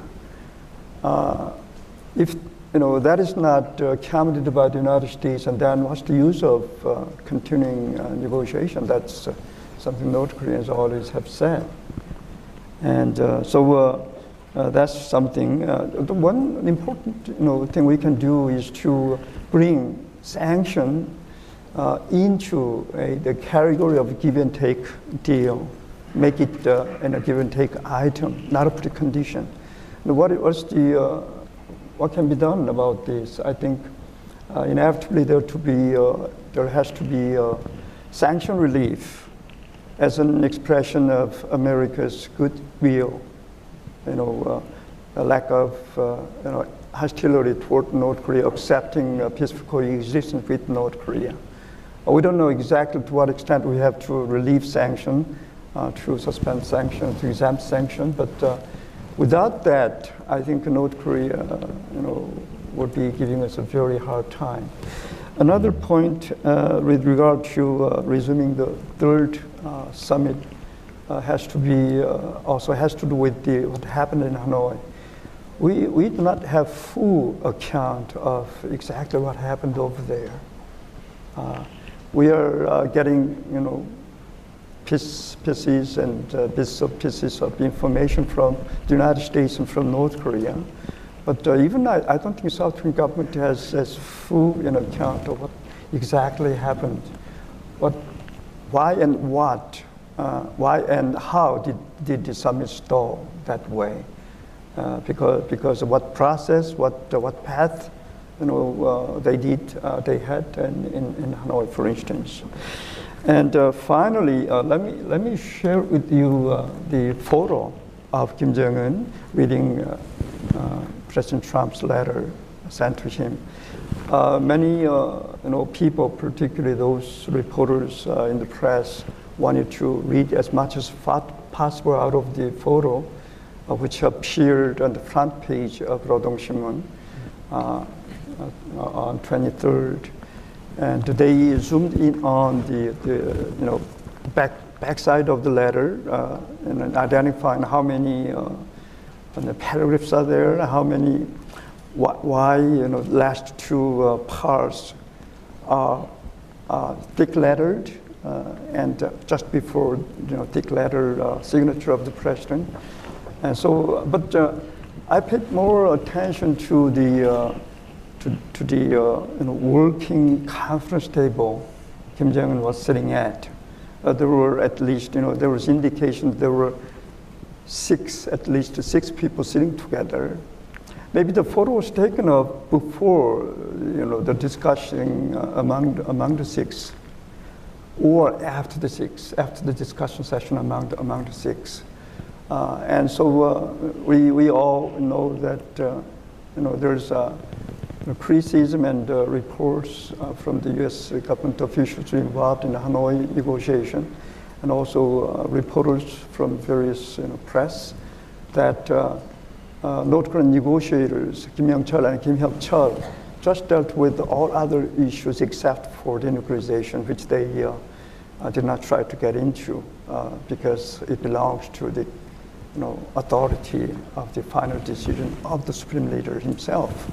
But North Korea has its own, as long as I know, and it was exposed publicly that Kim Jong-un has his own version of National Security Council. And the photo we saw, definitely is an indication of an inner circle discussion of how to interpret Donald Trump's letter and how to respond to that. Let me close by saying that definitely foreign ministry people must have been there, Lee Young-ho and Choi Sun-hee. I don't think it was an official NSC meeting. It was inner circle meeting, how to deal with the United States. So United States experts must have been assembled together. Thank you very much. Thank you, Dr. Beck. Basically, what he says that we are still not very, we have not had a full account of what happened in Hanoi. And as far as the concept or meaning of sanction is concerned, that there is still mismatch between two sides, and the South Korean government's role is much more needed. Okay, after that we have Dr. Ramon Pacheco. Thank you. I'll keep my initial remarks brief. Thanks, first of all, for the invitation to join the celebration of the 10th anniversary. When we launched the chair in Europe, we looked at the website of the CSIS Korea chair, and we said, okay, this is something we cannot do. You're doing a lot of really good work. And we decided to focus more on the European component. And this is how I want to frame my remarks. In my case, I'm more of a Korea specialist. I would consider myself, but we're working now a little bit more on Europe, Korea, and what can Europe, if anything, provide to the Korean processes that we're looking at, right? Because I think we have two processes, one of them denuclearization, and the second one reconciliation process between both Koreas.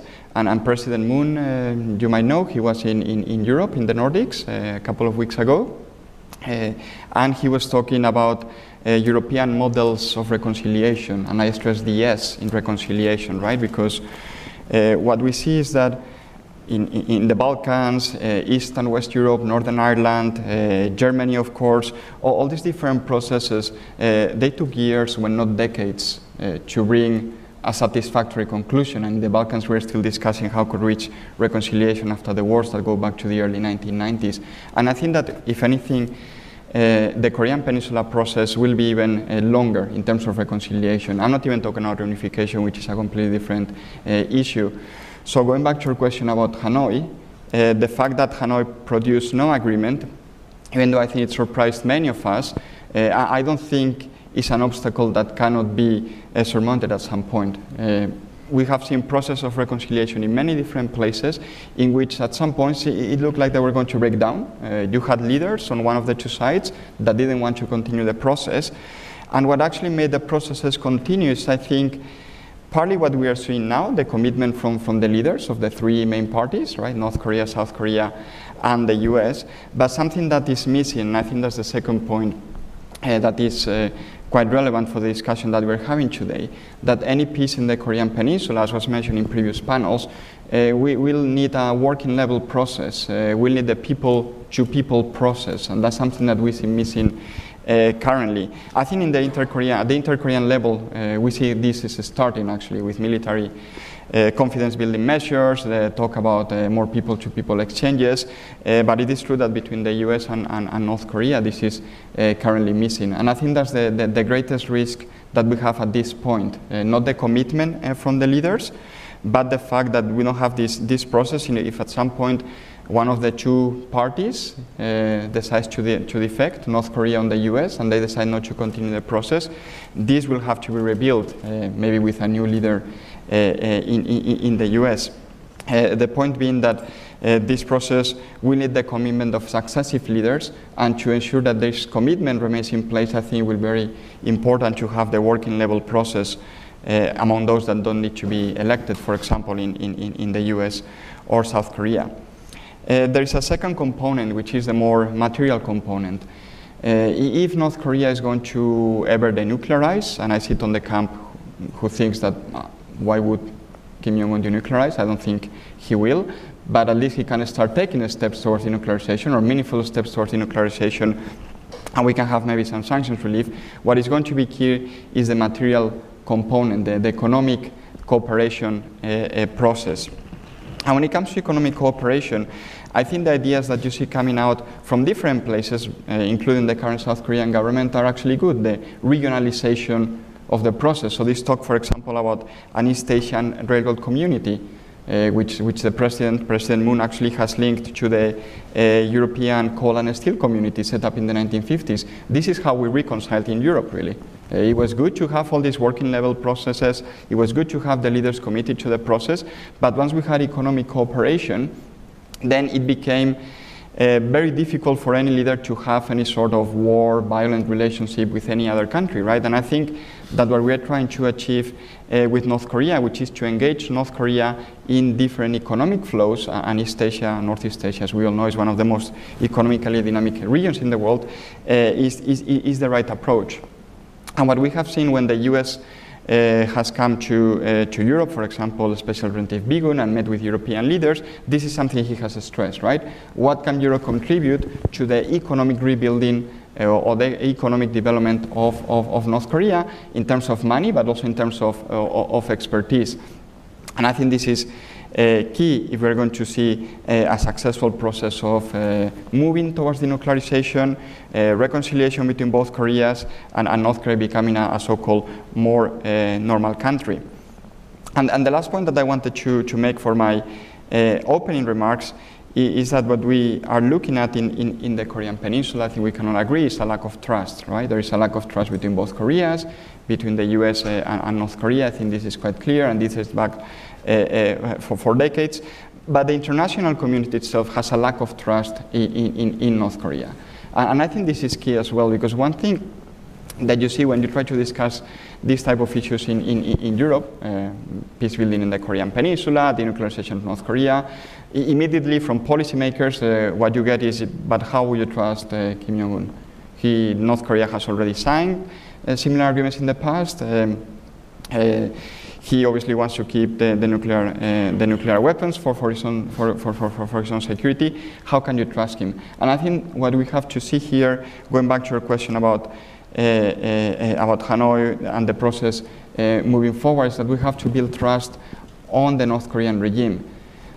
And I think on this particular issue, North Korea obviously has to change its behavior, but more important, I think we'll have to start with the US and South Korea trying to understand better North Korea. And I think this is something that might be, again, missing so far from the process, because it's a top-down approach. And this trust-building process would involve what I have mentioned before, but also might involve, once we have a third summit, subsequent meetings between the different leaders, trying to understand each other a little bit better. And this is something that I think in Europe we successfully have been doing over the decades, but I think this is something that is missing in the case of the Korean Peninsula and between the US and North Korea. And I will leave it there for my opening remarks. Okay, thank you. Yeah, with the experience of the European Union, it seems that maybe we are coming back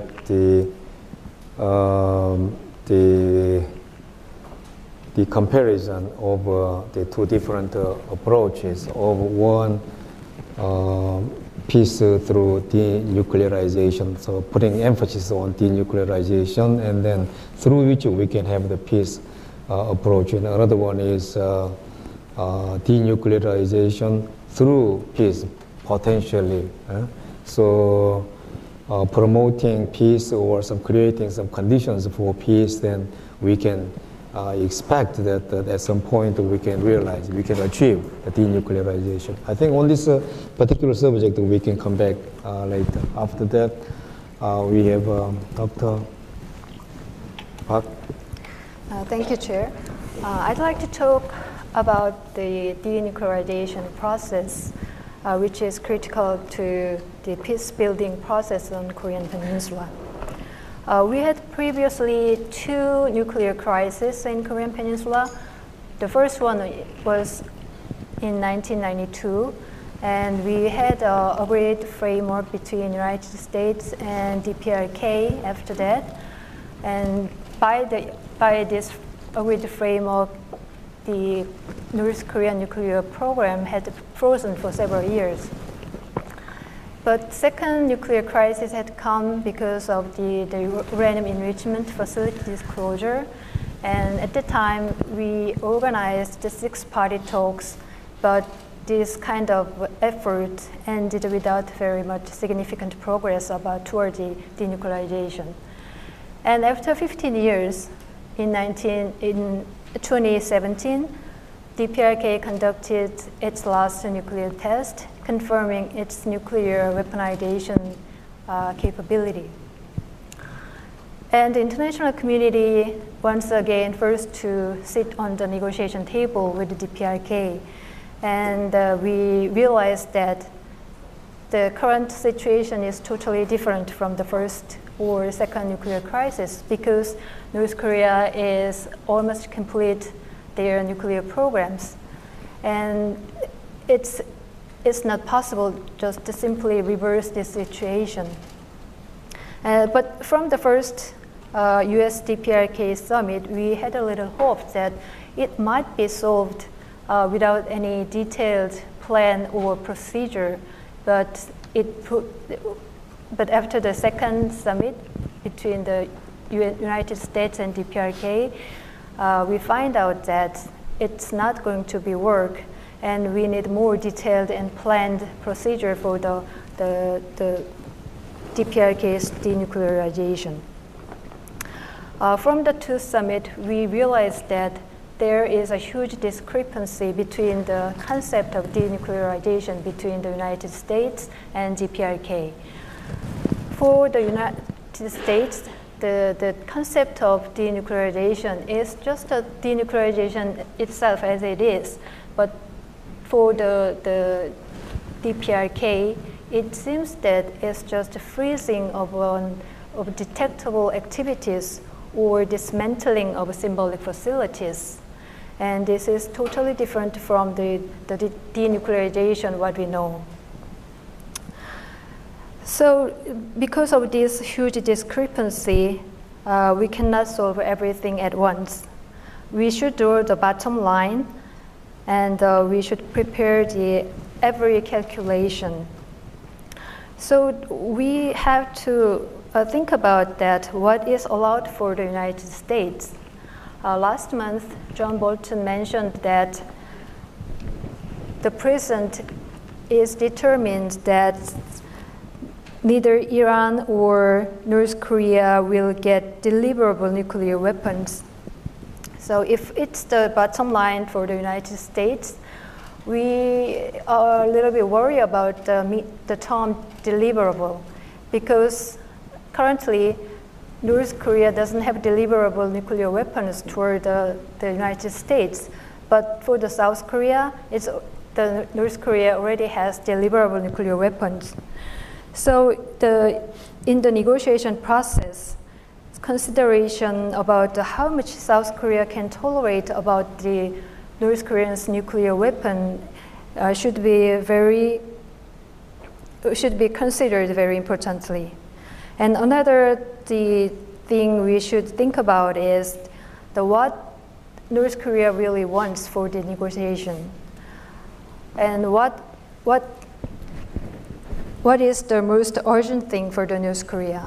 The urgent thing is clearly the economic needs for the North Korea, but the important thing for the North Korea is keeping their nuclear capability.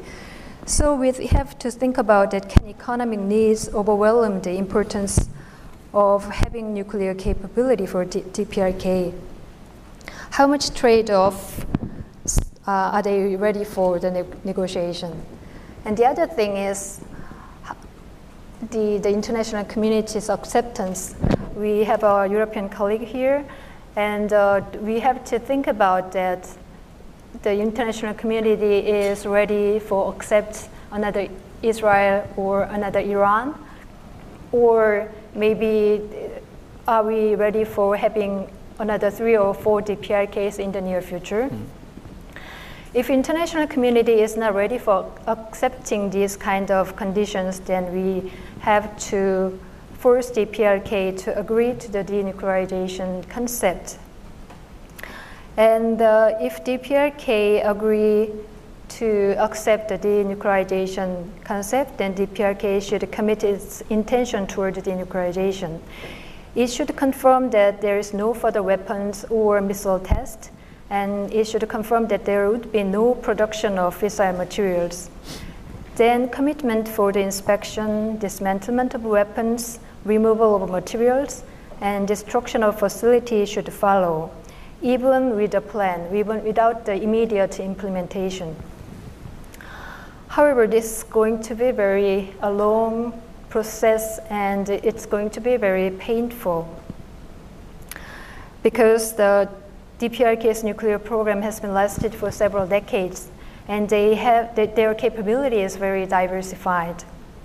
They have uranium production facilities, and uranium itself, for the uranium alone, they have uranium mining facilities, uranium refining facilities, uranium enrichment facilities, and have lots of uranium-related facilities like uranium hexafluoride production facilities, and they have already have some capability of producing the centrifuges. For the plutonium production, they have reactors to produce the spent fuels.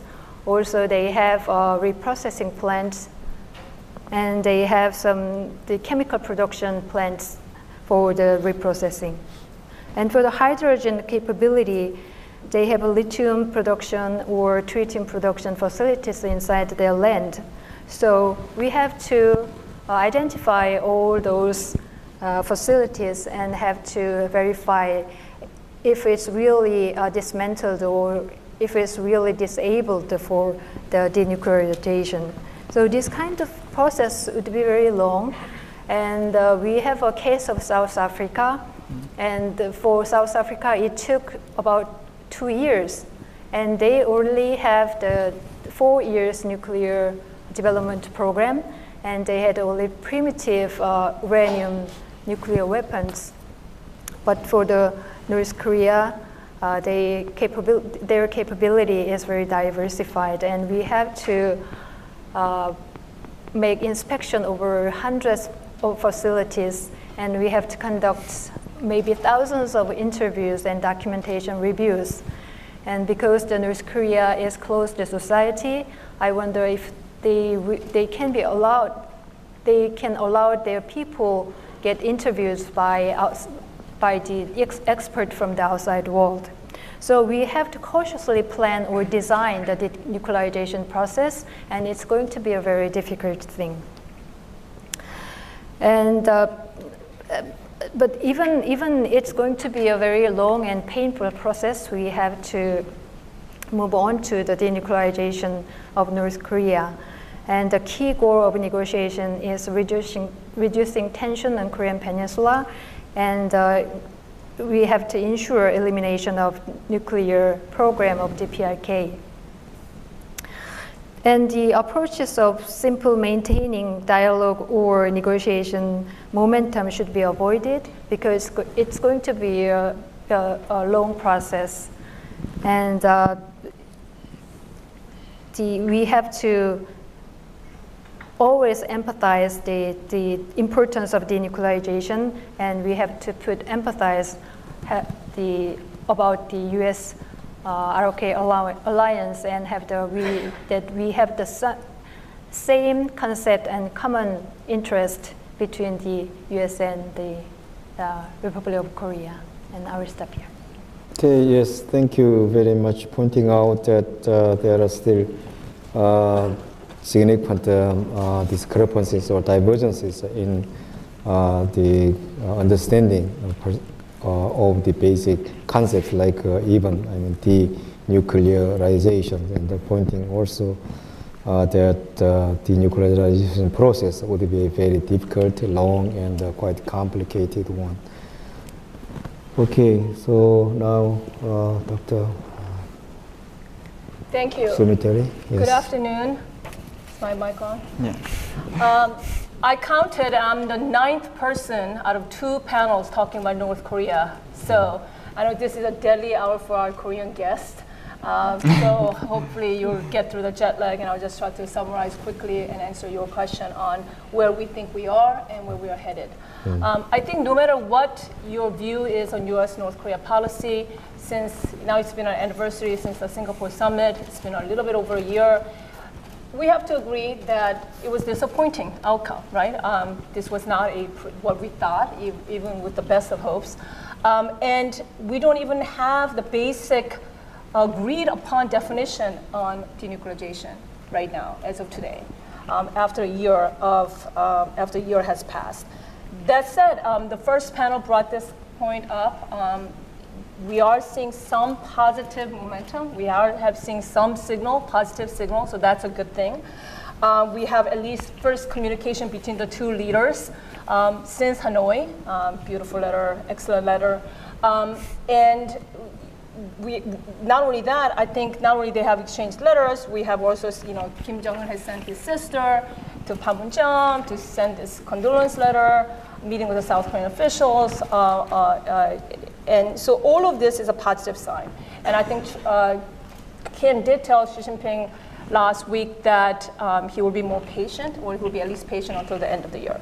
So with these overtures to Washington, Kim at the moment obviously is pursuing a diplomatic strategy that's based a combination of charm and coercion in order to breathe a new life into the stalled negotiations. North Korea's testing of the short-range missiles since Hanoi are not to scrap the talks, but obviously it's designed to sort of project strength at home and designed to pressure Washington to return to negotiations, to build up leverage and reset the terms of the negotiations. So Kim was careful to launch short-range missiles, not intermediate or intercontinental missiles. Obviously, the message, though, it was a defined message that Kim was trying to send is to Trump that North Korea can escalate. So U.S. should, it's enough, back down, come back to negotiation in terms that's favorable to North Korea.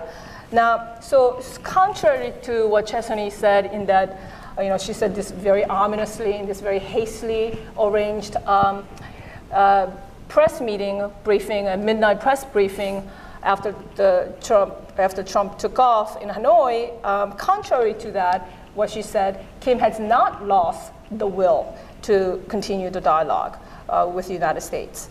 Kim does want to separate President Trump from his advisors. That's clear. He does want to appeal directly to President Trump. But he nonetheless wants to deal with President Trump, and still, so path to engagement and dialogue is open, and that's a positive thing. And obviously, we've seen President Trump, on his part, is also interested in negotiations. This is why he played down the short-range missiles, directly contradicting his own national security advisor and Prime Minister Abe in Tokyo. So, and he wanted to, he said he's open to third summit and so on. And so that, all of it, I think is positive. So what we have at the moment are, we have both North Korean missile, at least the intercontinental and nuclear missile testing, we have a freeze on that. At the same time, we also have a freeze on U.S.-South Korea joint military exercises. They remain frozen. Secondly, we do have exchange of these letters. They are both speaking warmly of each other.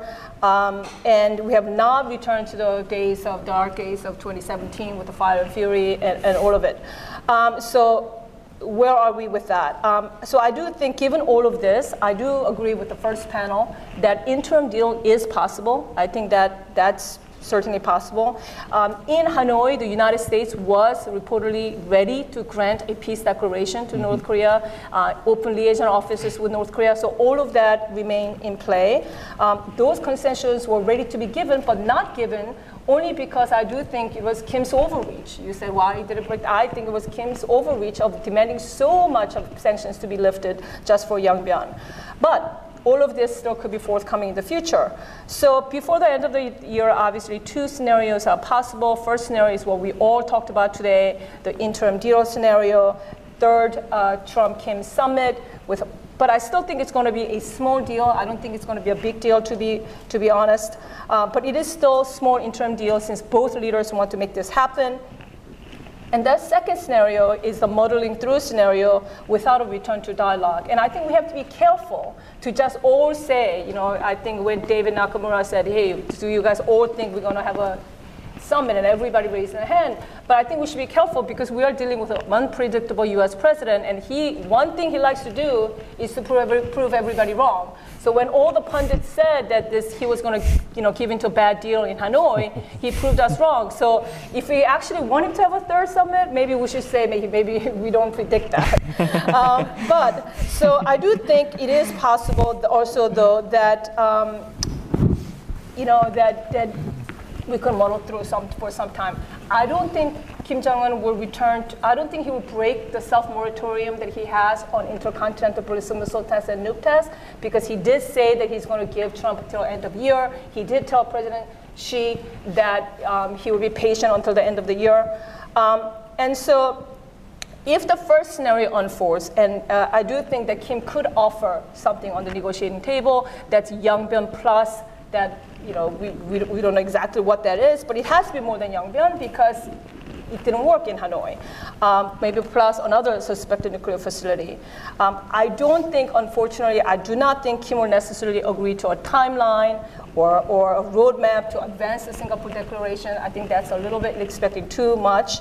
I certainly do not think that he's going to give a declaration of nuclear and missile arsenal or its stockpile, but he could offer a Yongbyon Plus, because from Kim's perspective, his calculation could be that it is still worth it to him because he still gets to keep his nuclear weapons and missiles. And this is obviously has to be for some sanctions relief. But again, I am concerned about not necessarily getting there because, particularly because if the Trump administration does not budge on sanctions.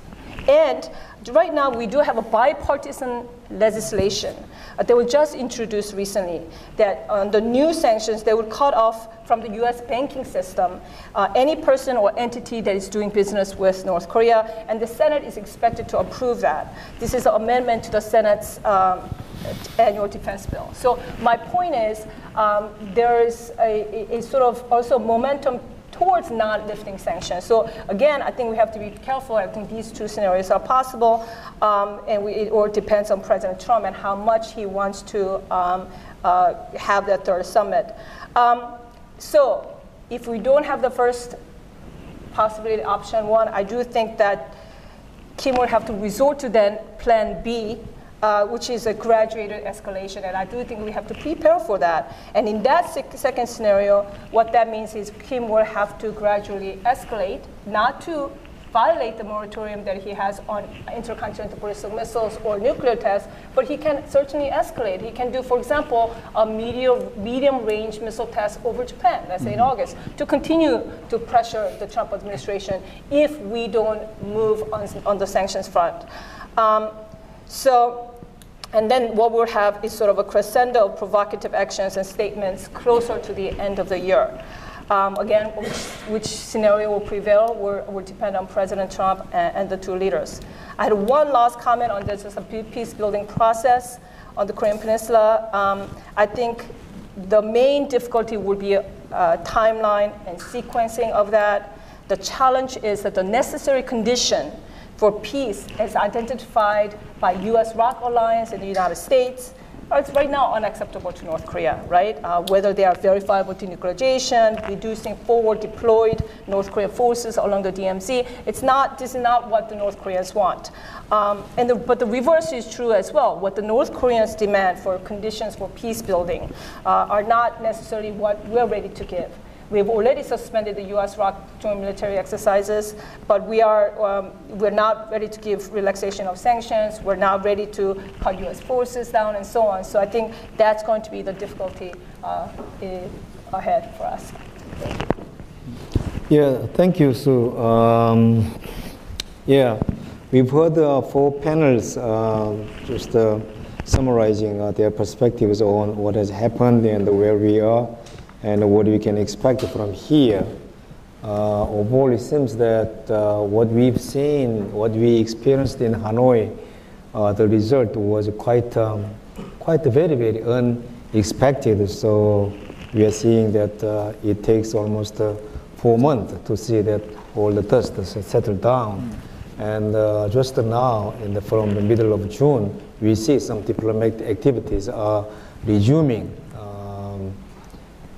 Some exchange of letters, beautiful letters between Trump and Chairman Kim, and Xi Jinping visit to Pyongyang. And next week we will see President Trump in Osaka and in Seoul.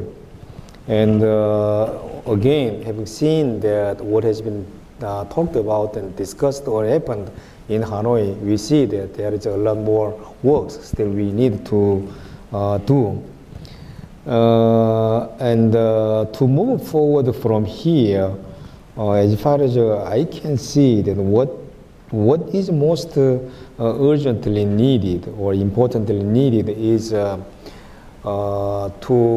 narrow the gap between the approaches between two sides. So far, the major emphasis on the North Korean side is that this should be done through phased approach.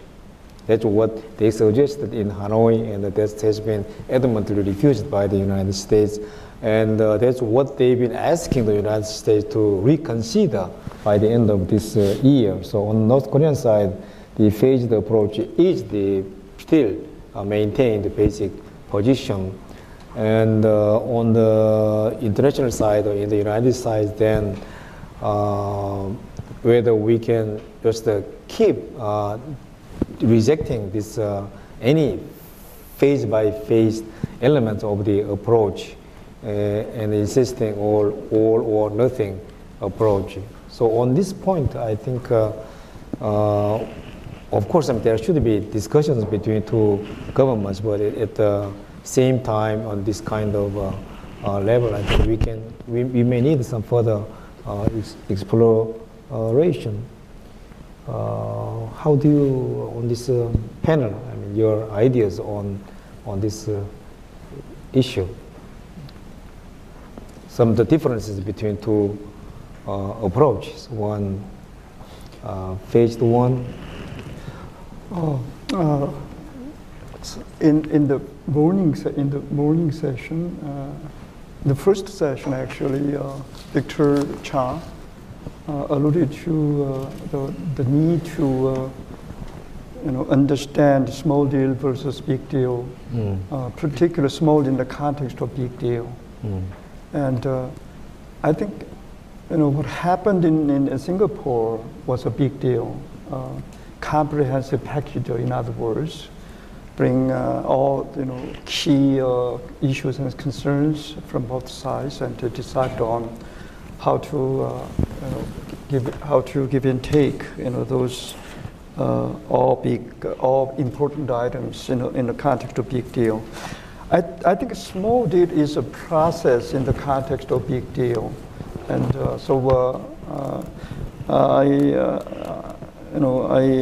I agree to Victor in that regard.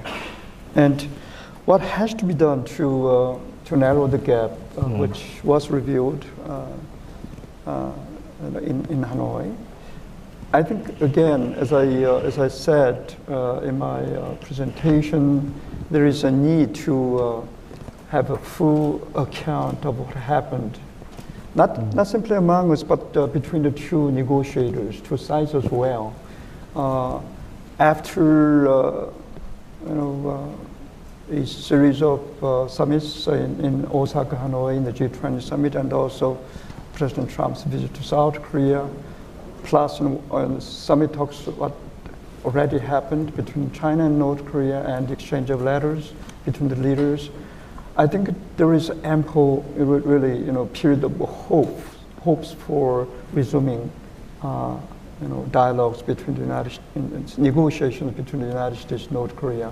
We don't have to talk about, exactly when third summit will be taking place. What is important is to begin, working level negotiations first, and which is a natural process of reaching up to, summit talks.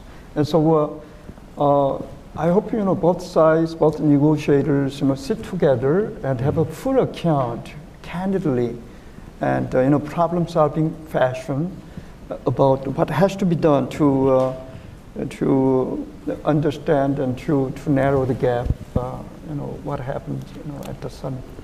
Okay, thank you very much. I mean, that's all sounds great. I just don't know if that's realistic. I wouldn't necessarily characterize Singapore as a big deal. I think that was aspirational statement. I mean, it was good that they met. I think we can now see by the fact that we did not make any progress in Singapore that it was not really a big deal that was able to, it was not efficient. It was too vague, too aspirational. I agree that I think working level is absolutely important. I just don't think, I'm not sure if that's where Trump and Kim are at. This is why, look at what Kim Jong-un has been doing. Even after the short-range missiles, they're verbally attacking Pompeo and Bolton, but want to directly deal with President Trump. So while we can say, well, this is what we want to see, I'm just not sure if that's necessarily possible. But I do think what is possible is that because in Hanoi, it was just what North Koreans were asking was just too much, or for majority of sanctions to be lifted for Yongbyon. So we now know what there is an interim deal to be had. Only thing that Kim has to decide is, can he give up Yongbyon plus something more? So at least President Trump can say, okay, I got more out of Hanoi, and here I'm not going to give, let you lift the 5 UNSC resolution sanctions, but we can get some sanctions lifted for some. So I think there is some medium space that you could meet, but that takes the will of whether Kim and Trump wants to do that or not. And so I'm not disagreeing. I absolutely think the working level process is extremely important. We saw it in Hanoi, what happens when there is not an agreement that has been worked out. I'm just not sure if there's a realistic thing to expect. Anyway, there is a kind of phased approach. Yeah. Also, right? Yes, it is. But you don't have to necessarily call it that if that bothers people. Okay. Just one. Yeah, just 1 minute. 1 minute, please. Why don't we talk about small deal or big deal, or the need to have working level negotiation? Working level negotiation is taking place in the context of having summit talks at the highest level, not just like working level negotiation going on without having any know the goal, not reaching anywhere. This is different. Right. So we have to begin working level negotiation immediately in order to have the summit level so that they can decide the most important breakthroughs. Dr. Park, you comment? Well, I don't think much difference between the big deal and the face-to-face approach, because if we can agree with the concept of denuclearization, then it doesn't matter for me. And for the first thing we have to do is to make trust building, that Kim Jong-un should know that this kind of negotiation process or this kind of commitment can last through the administration to administration. If the US government is changed, then it should be lasted. And if the South Korean government will change, then even the change of government doesn't harm this kind of negotiation. And we have to give that kind of trust to Kim Jong-un. And also North Korean side should give some trust that they will not reverse the negotiation as before. Yeah. Just you want to say just on 1 that. minute? Again, I just think but how do we do that? How do we make him think that it's not going to get reversed when you have President Trump going back on Iran? They've already experienced this after agreed framework from changeover from Clinton to Bush. They continually blame the Bush administration coming in, the initial hardline, for things falling apart. So they've already experienced that. So they have very, very skeptical. They also see what's going on with Iran. So I absolutely take that point. I just don't know, how do we then make him think we have a different administration and it'll be all good, when they have history that tells them otherwise? Yeah, I think it's now time to turn to open the floor and have some question and answers. You will make one minute comment. I will only add two points. One of them, I agree with the point about the need for a step-by-step process. I also think that it is up to North Korea to offer more, because North Korea needs the agreement. The US can live without an agreement with North Korea. Nothing is really going to happen in terms of domestic politics for any president if they don't reach an agreement with North Korea. But Kim Jong-un, he has told his people, you are going to have a brighter future. There's going to be an economic process in which your lives are going to be improving, right? And going back to Byung-Joon, etc., etc. So he actually, at some point, yes, been a dictator, but he will have to deliver on the economic front. He's not the first authoritarian leader that has to deliver on this front. So I think that at some point he will have to offer more than what he offered in Hanoi, and take less than what he was asking for in Hanoi. And if he's not willing to make that trade-off, I think it would be very difficult to reach an agreement.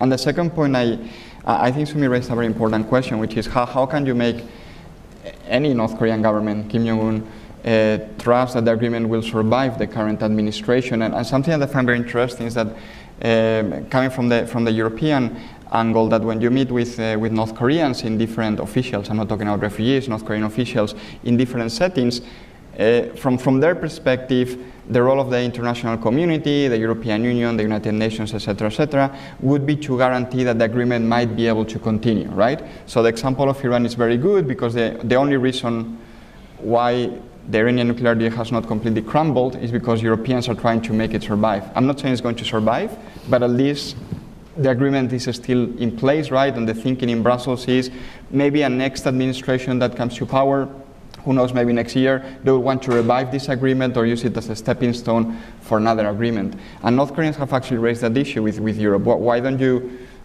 not sign the main deal, because that would be the US and North Korea and the two Koreas, maybe China as well, but you can provide some sort of guarantee that the agreement will survive over a period of time. Okay, thank you. Sorry, just before opening the floor, just one question from moderator to panel, particularly to Sue and Raul. Seems that there is a kind of perception in maybe even in Europe or in the United States that current Korean government is lukewarm in denuclearization issue, mainly focusing more on the development of inter-Korean relations rather than denuclearization. That is not actually true. I mean, nuclear weapon in North Korea is more threatening to South Korea than to any other countries. So how do you think this, why this kind of phenomenon, perception gap occurs, and what would be the remedy to correct that? How do you think? Well, I don't necessarily think everybody thinks that. It's just that maybe it's not that, you know, if some people think that, I don't want to speak for folks who might think that, but it's because, not because South Korea does not care about denuclearization, but because the premium is so much on inter-Korea relationship, regardless of North Korea's behavior. But I think that's something that, you know, that can be, it is a misunderstanding. I do think, you know, we had this conversation yesterday, I do think it's a misunderstanding. I do think South Korea does care very much about denuclearization. So that's something that just needs to be discussed further. I think it's just, if that misperception is there, it's only because we're only looking at the actions of the government, and it just seems so heavily leaning towards trying to improve Korea. But I don't necessarily, you know, I think it's more of a misunderstanding, and people know that. I think in Europe it's similar. There are people who understand that denuclearization is key for South Korea as well, and they will make the point. It is true that if you go to maybe more hawkish countries, France very clearly, they think that South Korea doesn't care about the denuclearization. That's the thinking, right? And I think this is because they focus so heavily on the nuclear issue that if you don't share the French position in this case, for example, which is about denuclearization, non-proliferation, etc., you are not, you don't care about nuclear weapons.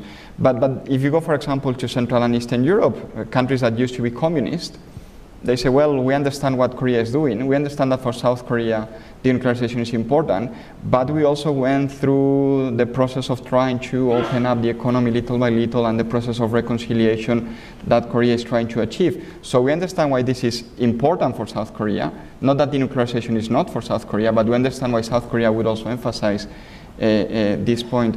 I would add one thing, though, that in the case of Europe, if the US and North Korea reach an agreement, Europe is not going to oppose the agreement and say, no, you have to denuclearize before we remove sanctions, right? So from that perspective, if there is an agreement, North Korea moves towards denuclearization, I don't see any country in Europe slowing down the process or anything like that. Okay, thank you. We have just 10 minutes now, so we will open this floor to anybody who has any questions or comments, please. Raise your. Here.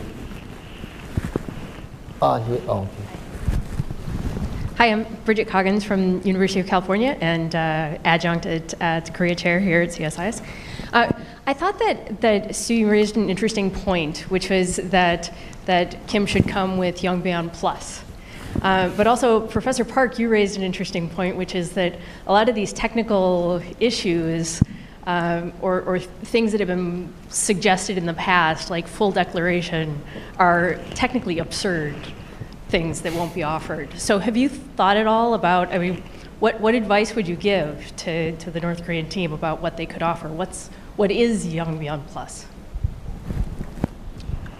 You will go. Well, it could be another suspected facility, right? For example, I think it's unrealistic to expect them to give up on any part of the nuclear warheads or the missiles, which is what we would want. And I also think it will be very difficult for us to get a full declaration, which is what we also want.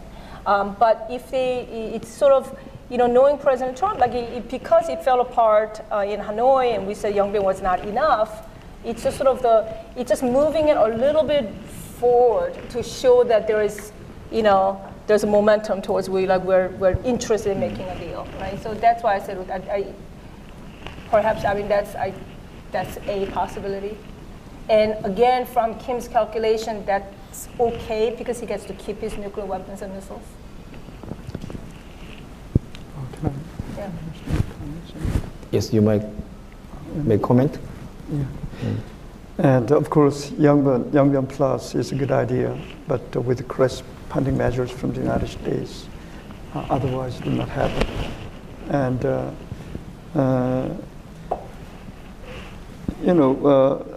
I want to make comments on the perception you pointed out that South Koreans might have a lukewarm position on denuclearization itself. Actually, so as Sumi pointed out, there's a huge misunderstanding if that's the case, because we Koreans are thinking of national unification as the ultimate goal. So nuclear North Korea is a huge obstacle, in the way to eventual national unification at a later stage. So regardless of whether officially enunciated or not, there is a consensus among Korean people and including Korean government definitely that there should not be a nuclear weapon equipped North Korea in the process of national unification. One thing, as a Korean, to point out regarding the misperception and perception you pointed out, there's a tendency among U.S. governments, particularly among the conservative governments, that you South Korea try to improve relations with North Korea while North Korea is an enemy of us. We are allies. So why don't you listen to us? Allies, advise, not trying to do something toward our enemy. That kind of very simple dichotomy persists, in my opinion. But remember that North Korea is our Korean nation, and we have a lot of things to do. In the first place, reduce tension as was demonstrated in military agreement recently, and we have other things to do to reconcile between the two parts of nation, and so politically and economically, and let alone humanitarian area. So I hope Americans will be paying more attention to the fact that we are Koreans. We have to think of South Koreans are thinking of national unification eventually, and so that's it. Okay, any more question, comments? Yeah, far behind me, I can see one. And the next one over there, at the end of the corner. Yes, I'm Yuni Kim, a recent graduate of Johns Hopkins University SAIS, and my question is related to sanctions and humanitarian assistance, which has never been mentioned throughout this session. And Dr. Sumiteri, she just mentioned the possibility of sanctions relief, but at the same time, she also said the new legislation that sounds more strengthened targeted financial sanctions against North Korea. But also at the same time, people keep talking about the dire humanitarian situation in North Korea. And currently, the U.S. sanctions does not allow even humanitarian logistics access to North Korea.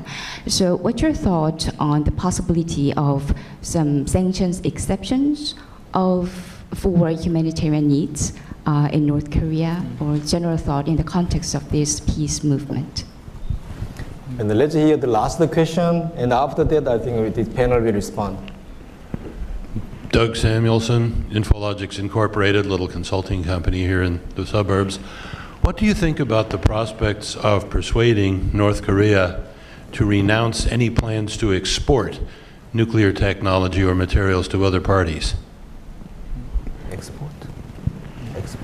Yeah, export nuclear materials. Okay. So, yes, good, and yes, good. I think, in fact, the U.S. government, I think we're ready to give some sanctions relief around humanitarian aid, but that's something that I think that was even considered also for Hanoi. That I think that's not a far-fetched scenario. We understand that there is a humanitarian need. United Nations World Food Program just came out with more urgent report, and I think there's willingness for that. We just need to kind of make progress on that. And of course, what you were just saying about, one of the greatest concerns with North Korea is proliferation and nuclear proliferation. North Korea is a serial proliferator. We know they proliferated everything under the sun except nuclear weapons. And for us to get them to say that would be an important step. But I mean, again, it's part of the whole negotiation, right? Now, you want to respond on the humanitarian assistance issue? Yes, I mean, just last week we issued a report, the chair together with a key part from Harvard Medical School, precisely on your point, right? What can be done under the current sanctions regime? We don't even need to remove sanctions, right? Yeah. And the idea is, for example, to implement a comprehensive medical program. North Korea has a very dire situation when it comes to emergency care, right? So we have seen reports of tourists, for example, dying from accidents, which in any other country in Northeast Asia this wouldn't happen because the medical system is much more developed and emergency care is much more developed. So for example, in North Korea, even ambulances are pretty inexistent, right? And this is something that can be done under the sanctions regime, so I fully agree with you, and I agree with what Sumit said. I mean, this is something the US government has shown interest in this. They are not opposed to this. And if I bring the European perspective, this is an area in which you see pretty much every single European Union member state saying, yeah, this is something we should do. There is also a political component. This way we show to the North Korean people, not to the regime, to the North Korean people, that we don't have anything against them. We don't agree with your government, but we are happy to help you out as much as necessary through humanitarian assistance. Okay, thank you very much. Time is up, and I hope that this session has been some help to raise our understanding of the situation and all together, I mean, to explore how we can proceed from here. We appreciate to all experts on the panel. I think we can give them a big applause. Thank you very much. Thank you all for your attention. Thank you, Ambassador Cho, for moderating that session. Before we take a break, I just want to invite all of you. Our third session is moderated by Dr. Sumiteri, a senior fellow with the Korea Chair here at CSIS. And the title of today's session is The Regional Dynamics, East Asia and Beyond. Thank you. Welcome, everyone. Last panel of the day. We saved the best for last.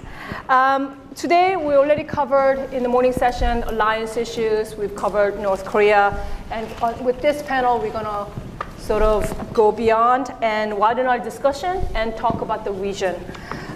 There's a lot to discuss, obviously. For China, North Korean nuclear drama is playing out in the context of US-China mistrust, strategic rivalry, and deteriorating US-China trade relations. Xi Jinping's visit to North Korea, the first by the Chinese president in 14 years, was expected but still noteworthy in terms of timing, occurring right before the G20. Many see it as a signal that Xi Jinping is sending to Washington that Beijing still has critical leverage over Pyongyang, and that perhaps President Xi is signaling to President Trump that maybe he should modulate his trade war accordingly if he wants to see progress in nuclear negotiations with Kim. Then obviously there is President Trump's recent trip to Tokyo and Prime Minister Abe's desire to meet with Kim. Kim Jong-un has now met with President Xi Jinping 5 times, President Moon Jae-in 3 times, President Trump twice, and Putin once, but still have not met with Abe. Then we obviously have G20 later this week with much anticipated Trump-Kim meeting. And just last Friday, the Trump administration added 5 Chinese entities to U.S. blacklist, further restricting China's access to American technology, further complicating efforts to reach a trade deal, and obviously stoking already very high tension between U.S. and China. So all of this going on, and we cannot ask for a more excellent and distinguished panel to discuss these and other issues. No one on this panel really needs an introduction, and you have a full bio. So I'll just make the introductions very brief so we can start the discussion. We have on my left Ambassador Kurt Campbell, Chairman and CEO of the Asia Group, Chairman of the Center for New American Security, former Assistant Secretary of State for East Asia and Pacific Affairs, where he is widely credited as being a key architect of pivot to Asia. We have left of him Dr. Chung Jae-ho. He's a professor of international relations at Seoul National University. Prior to working at SNU, Professor Chung worked as an assistant professor at Hong Kong University of Science and Technology. He was a CNAPS fellow at Brookings, Korea Foundation visiting professor at Renmin University. Left of him, Dr. Thomas Christensen is a professor of public and international affairs and director of China and the World Program at Columbia University. He arrived in 2018 from Princeton University. He also formerly served as a Deputy Assistant Secretary of State for East Asia and Pacific Affairs. And then we have Dr. Kim Sang-jun, Professor of Political Science at Yonsei University, also performs the role of Director of Center for Japan Studies at Yonsei University. He's a well-known Japan specialist in Korea. So I think I'm just going to ask each panelist to just give a brief opening remarks, no more than 5 minutes or so, to set the scene for us. And we'll start with Ambassador. Yeah. Great. Well, Sue, you've really summarized very nicely recent events. And just as a moment, want to pay respects to our good friend Victor, and congratulations on 10 years of a wonderful program here at CSIS, and we'll have a chance to commemorate it later. We're all grateful for the opportunities to gather. It's often said in almost every opening statement about global politics that we're living in a strategic period of flux. You could say it at almost any time over the last 20, 25 years. But I think if you look at the situation today, there is more strategic uncertainty and angst around primarily the American role in the world than we've seen even perhaps before the close of the Cold War. And I would suggest to you that the good way, shorthand, to think about it is through 3 numbers, 70, 40, 20. And I'll go through it very quickly, Sue. So if you think about the last 70 years, it has been largely about a substantial American endeavor to create and to support a global operating system that is an intricate web of strategic commitments, alliance formulations, the support for freedom of navigation, peaceful resolution of disputes, a framework that has been very good for Asia. We've seen the longest period of prosperity, a very strong commitment on the part of the United States to the maintenance of peace and stability, and remarkable growth throughout the region as a whole. That period and that framework that has been very good for us, I would argue, is coming under challenge as never before by 2 nations in particular. The first is perhaps understandable. China would like to adapt parts of that framework. Parts of it have been very good for China, but parts of it, frankly, China would like to adapt and adjust towards fulfilling and supporting China's arrival on the global stage. That's perhaps not as big of a surprise. I think the bigger surprise is the other main challenge has come from the United States. Many questions across the political spectrum, clearly with President Trump and his team, but also on the left in American politics, question about forward deployed American engagement over ambitious American pursuits, trade, et cetera. I'd encourage all of you to take a look at this poll that just came out from the Center for American Progress that makes very clear that this once very robust group of American supporters for the so-called liberal international order has dwindled very substantially. And I think what we all have to recognize is some of those beliefs that most of us share are under siege and are being questioned, particularly in the United States, as never before. And even if President Trump is no longer president, I think his biggest contribution will be to raise questions about America's role in the world. So that's extraordinarily important, and I think we're only at the beginning stages of thinking about what comes next. And those who would suggest that an election could be about resurrecting the status quo antebellum, I don't think they're paying attention to what's going on inside the United States. The second number, 40, some of us I see around the room, we were in Beijing a couple of weeks ago for the China Development Forum, and at the same time, Chinese friends invited, really for the last time, the architects of engagement between the United States and China to celebrate the 40-year period of engagement between the United States and China. And I think Chinese friends did this as to send a message of how important this period in U.S.-China relations has been. But I think to see really these very distinguished people, mostly men, really on their last legs, visiting, sent an unmistakable message that this era of engagement has come to a close, or at least we're on the verge of entering a new set of debates about where U.S.-China relations are going. So I would say that they're one of the only areas that you find even a degree of consensus between Democrats and Republicans is a sense that the U.S.-China relationship requires deeper questioning about the way forward. That does not mean a descent into some horrible new Cold War, but questions about the framework of U.S.-China relations are at the top of the list. That's the 40. And 20, simultaneously at the same time, I think there is a recognition that the United States has been deeply engaged in the Middle East and South Asia for 20 years. Rarely has a great power gone on this kind of detour with so little to show for it. Remarkable loss of money, life, prestige for almost nothing. And one, actually, quite negative. I think it's undermined American stature in the world and a broader recognition across the United States that we have overinvested, and it's time to focus more on other regions, particularly the Asia-Pacific region. Any one of those developments would be epical in the formulation and execution of American foreign policy.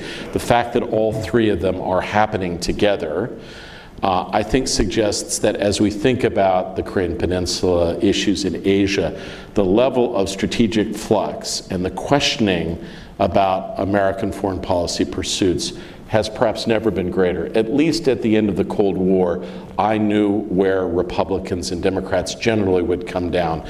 I find myself currently going into meetings really having no idea where people are likely to come out on certain issues. And as much as anything, old tribal patterns tend to animate some of the strategic debates.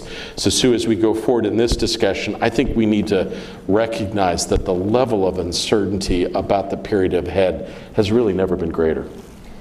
Actually, we're going to skip, if it's okay.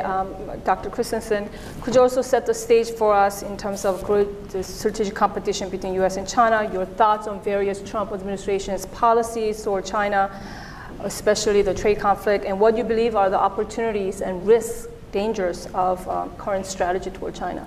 Thanks, Sue. I wanted to start by saying something about Victor, who was my classmate. You can do that. My classmate at Columbia University and my colleague in the U.S. government in the six-party talks process. And He's really a role model, I think, for young professionals, because he's shown in his career that you can be incredibly successful and still be humble, and that you can be a leader without being bossy, and you can be incisive without being aggressive in tone.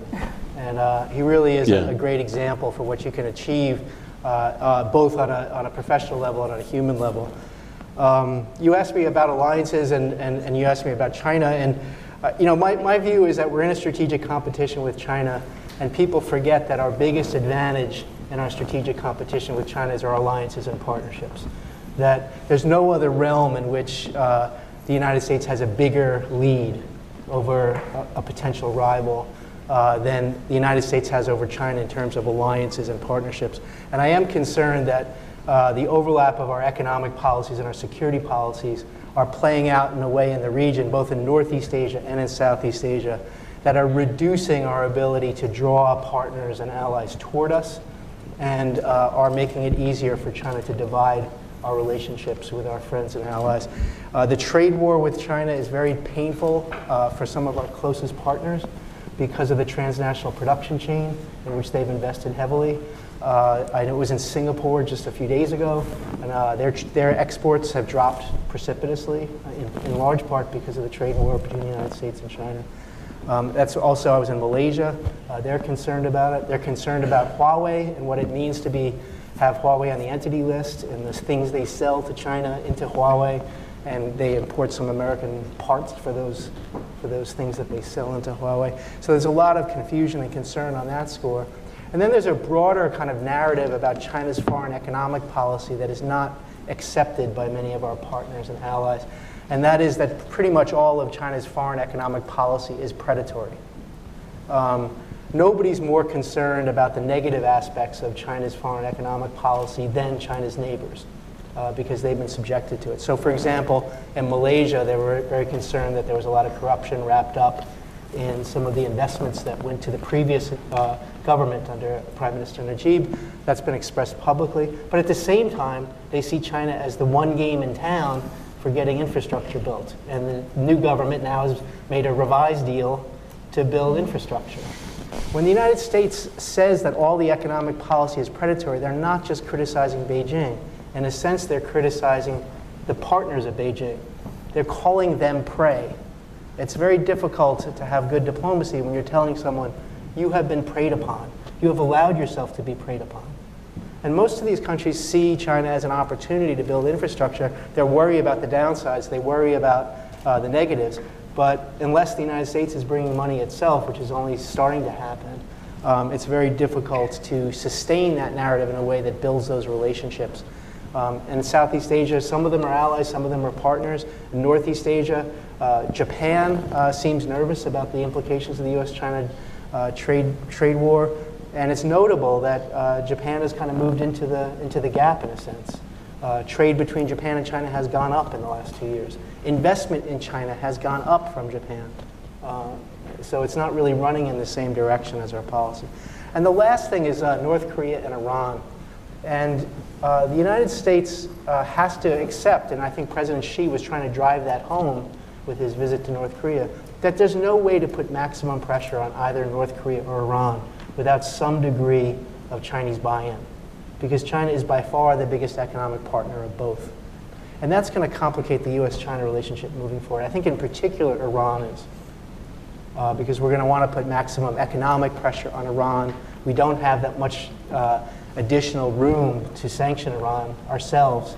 So we're going to be pressuring Chinese entities and the Chinese government to pressure Iran more. And that's going to be very difficult in the current environment, since we've already got the trade war and we've got Huawei, which is really a multifaceted issue, Huawei.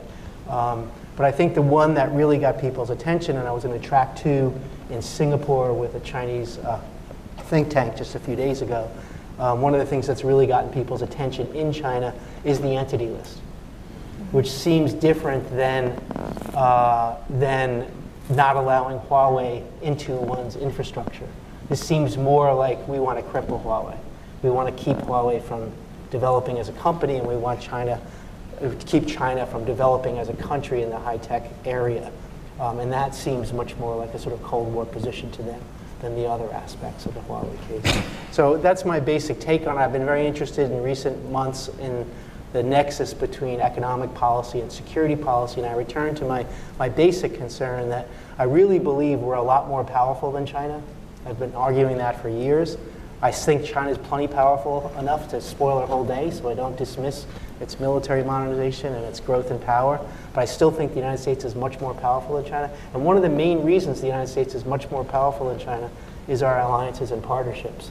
And I feel like we sometimes forget that our direct policies towards China have big impacts on those allies and partners in ways that can actually work against our interests and in the interests of a strategic competitor. Thank you. Professor Chung Jae-ho, how do you assess the changing strategic landscape of the Northeast Asian region, rise of China, China growing more formidable militarily, economically, US pursuing America first principle, perhaps no longer so dependable as an ally to South Korea? We talked about all these uncertainties that Ambassador Campbell talked about. What is your assessment on the regional dynamics and the sources of various tension in the region? Let me also start by echoing what the previous speakers said about Victor and the CSIS Korea Chair Program for the last 10 years. When I got out of graduate school in the early 90s, people used to talk about globalization, borderless society, and so on and so forth. But I think that era is probably gone.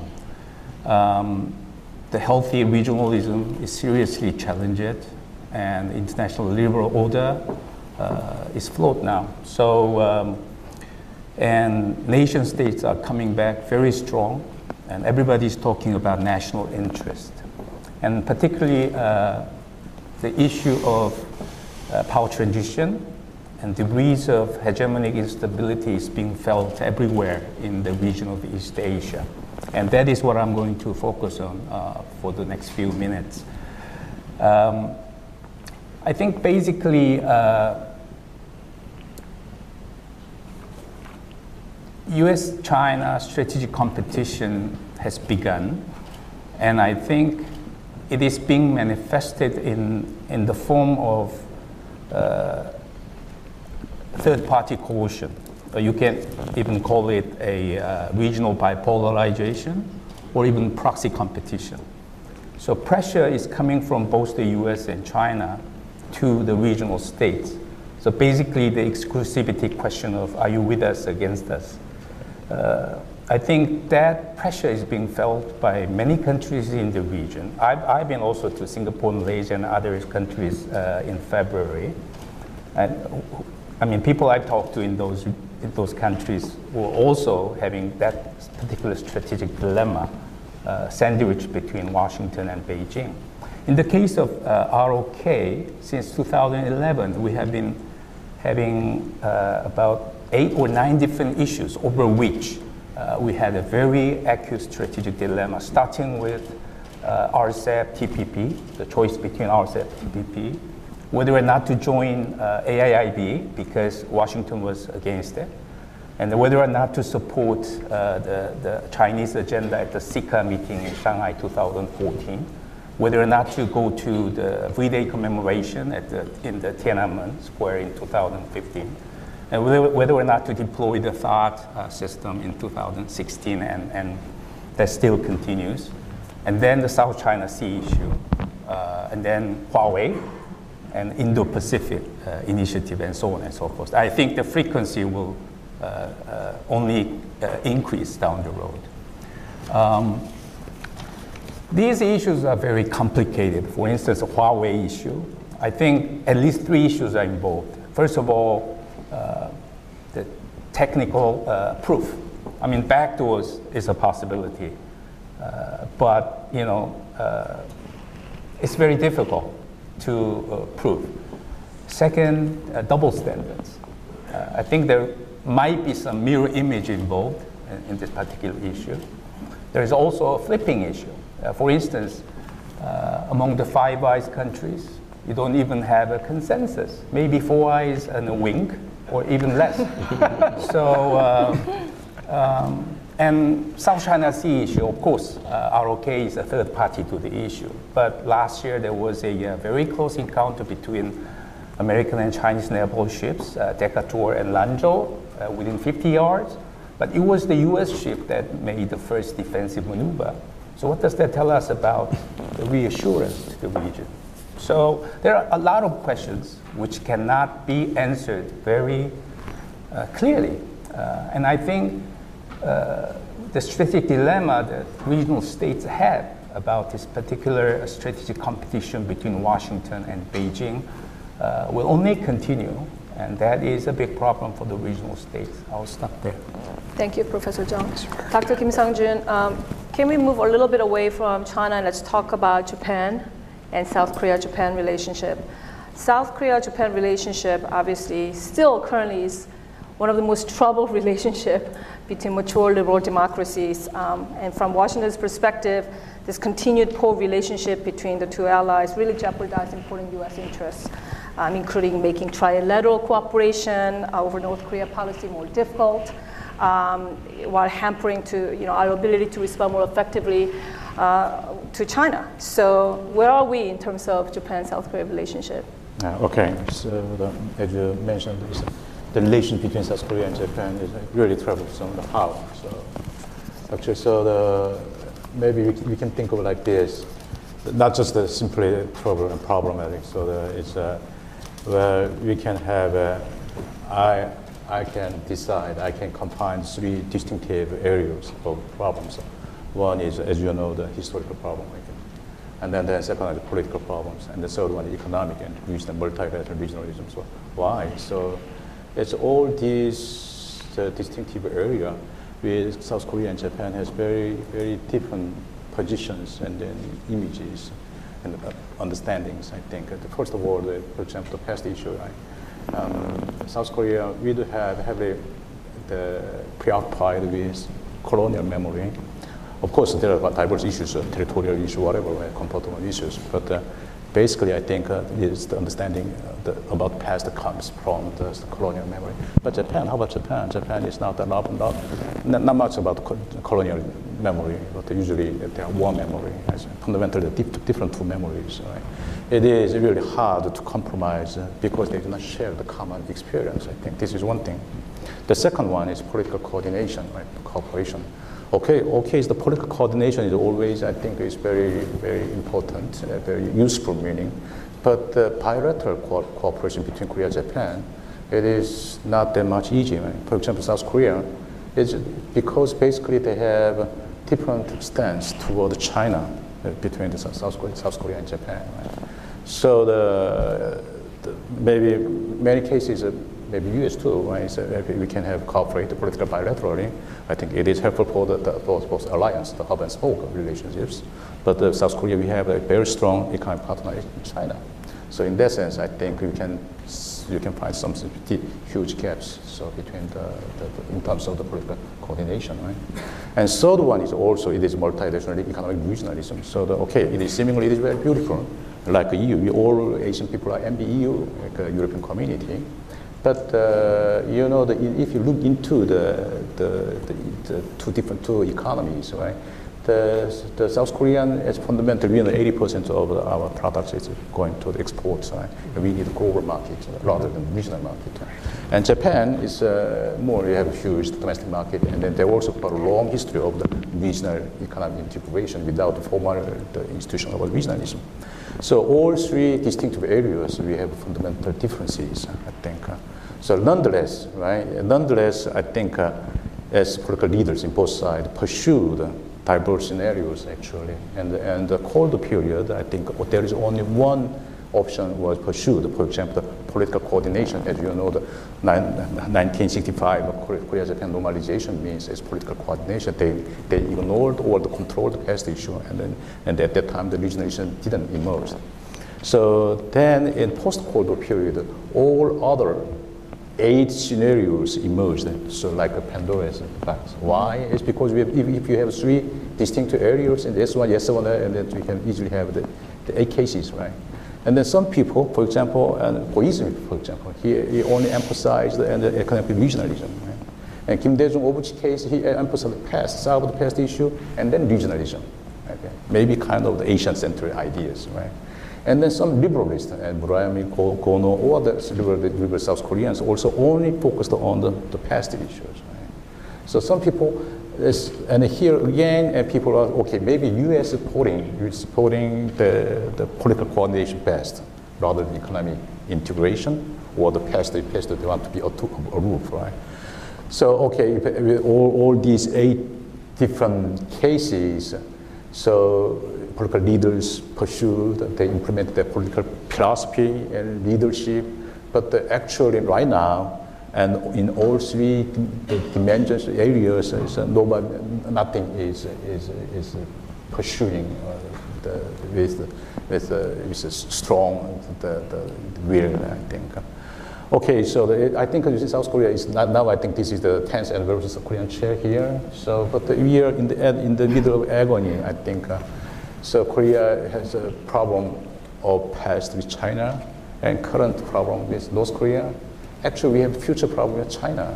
So economic future. So I think we are facing some difficulties, especially China, with Japan. Yes, yes, yes. Could I ask about President Trump and foreign policy? President Trump and his foreign policy, and how do you think maybe the region is seeing him or interpreting President Trump's foreign policy? So, for example, how do you think Trump's actions in Iran, regarding Iran last week, are seen by China and North Korea? Also, our allies as well in South Korea and Japan. Does President Trump's reversal or backing off from attacking Iran, at least with North Korea and China, does it undermine his credibility, at least with those countries, or undermine potency of his threats with China and North Korea? Is there a danger of Trump looking like a paper tiger? I'm not saying it was a wrong decision, it probably was the right decision. That regardless of that, the question is, how is his foreign policy interpreted, you think? How is China seeing this, for example? Sue, it's... We're talking about uncertainties, we're just adding more to... Yeah. I mean, I would love to know how leaders fundamentally make judgments on these issues. And it's difficult to make clear assessments from what we know. My assumption would be that they view President Trump as deeply unpredictable, somewhat transactional, and that you need to appeal to his sense of his personal role, potentially financial relationships more generally, and things that make him look strong. I think so. I think many of the leaders around Asia initially felt relatively confident that they could figure out a way to engage with him. I think over time, we've talked primarily about the trade issues with China, but we have to recognize that there are very substantial trade issues with Japan. I mean, real threats have been issued against Japan. We have not focused at all on India. What the Trump administration has done with India just since Prime Minister Modi was reelected is very worrisome, and I think South Korean friends are always anxious that at a moment's notice there could be questions about the trade or the host nation's support. And so I think probably the watchword is deep unpredictability. I don't think anyone views, I think the wrong lens is that somehow the president is not prepared to follow through. I think the leadership in Asia knows that at a moment's notice, the president could do something profoundly unpredictable and dangerous that could lead the region into a unpredictable phase ahead. So I mean that would be my sense. But there are those I've talked to some Japanese friends who feel that they understand the president and that they think we have a good relationship with him. I would say to those friends, good luck. But I think if this goes on very much longer, I mean, every country is trying to develop a nuanced strategy that involves engaging the United States, that involves developing some independent capability, working with other like-minded states, and as importantly, despite what any country is saying up front, I think every country is trying really hard to develop more predictable relations with Beijing. Over the longer term, I accept Tom's assessment, but I will say that the debates about whether the United States is the strongest and unquestioned leader in Asia, or whether the United States is in the midst of a hurtling decline, I can find reasonable, very smart people that will debate across that spectrum.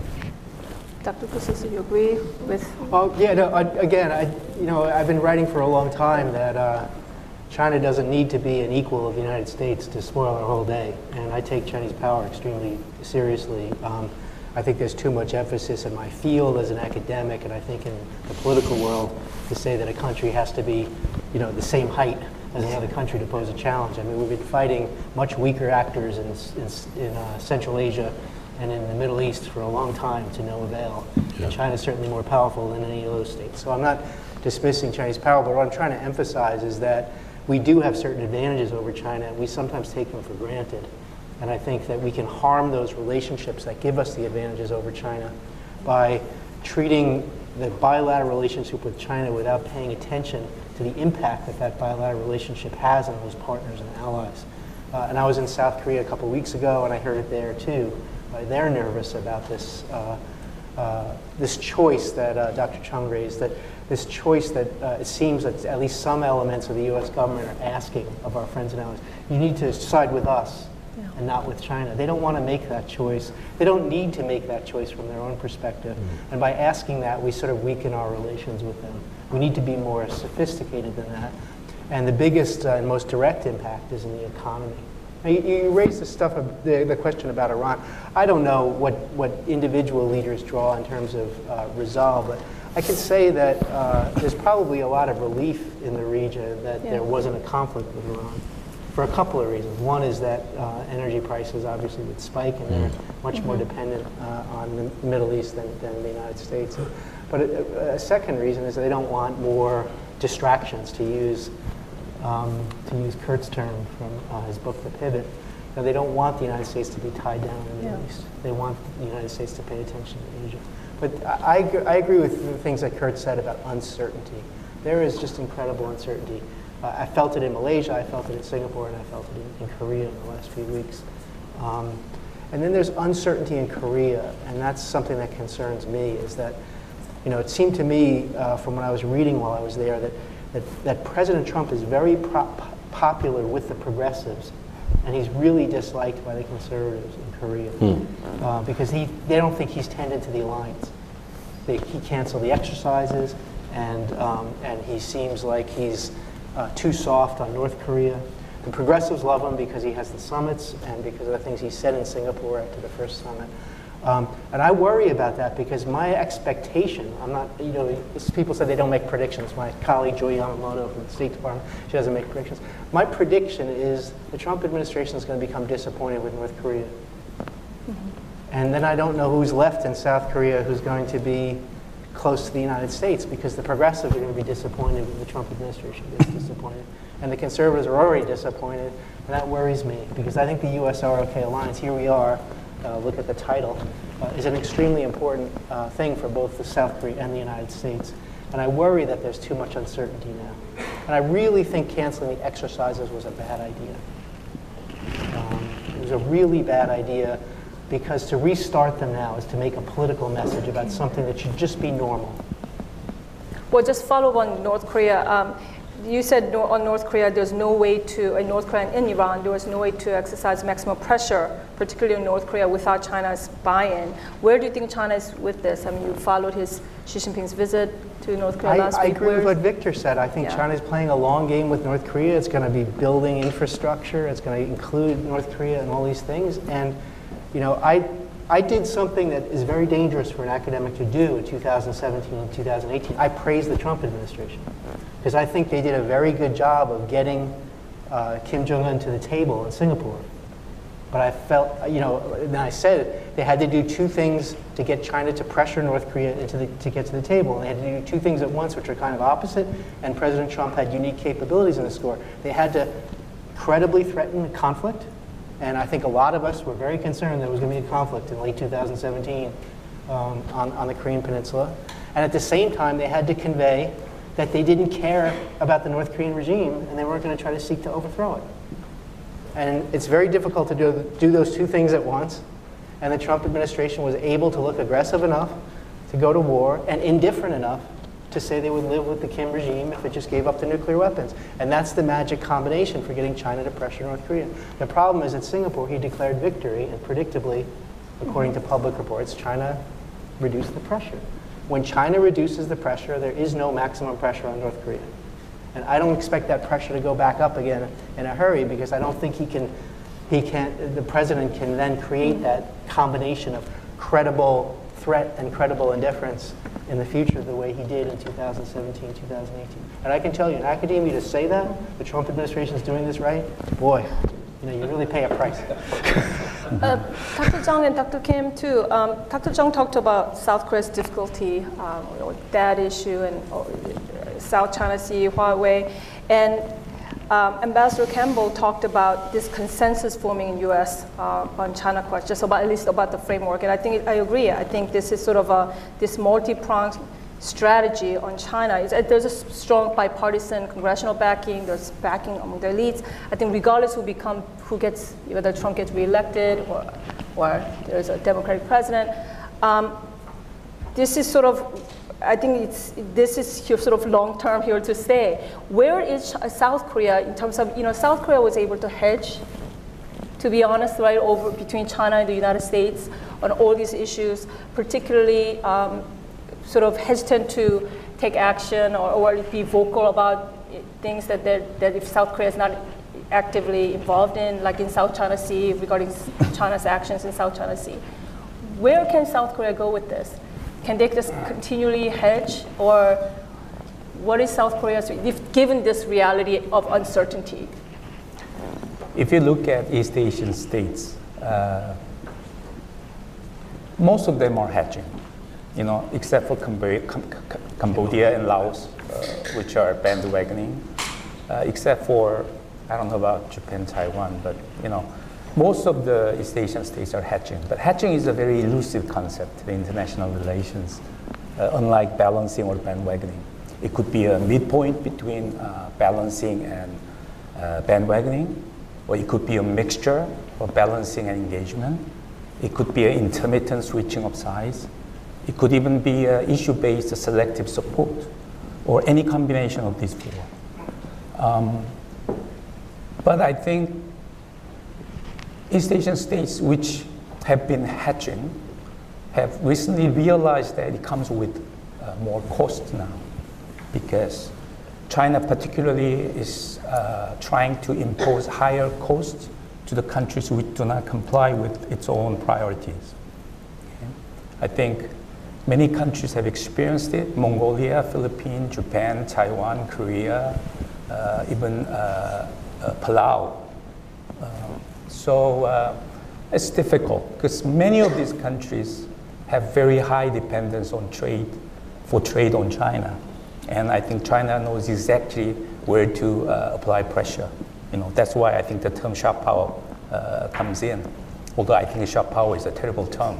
But it does have some interesting analytical utility. As for South Korea, I don't know. Recently, a new unit has been established within the Ministry of Foreign Affairs just to deal specifically with the strategic dilemma between Washington and Beijing. So it tells how seriously the ROK government is taking this issue.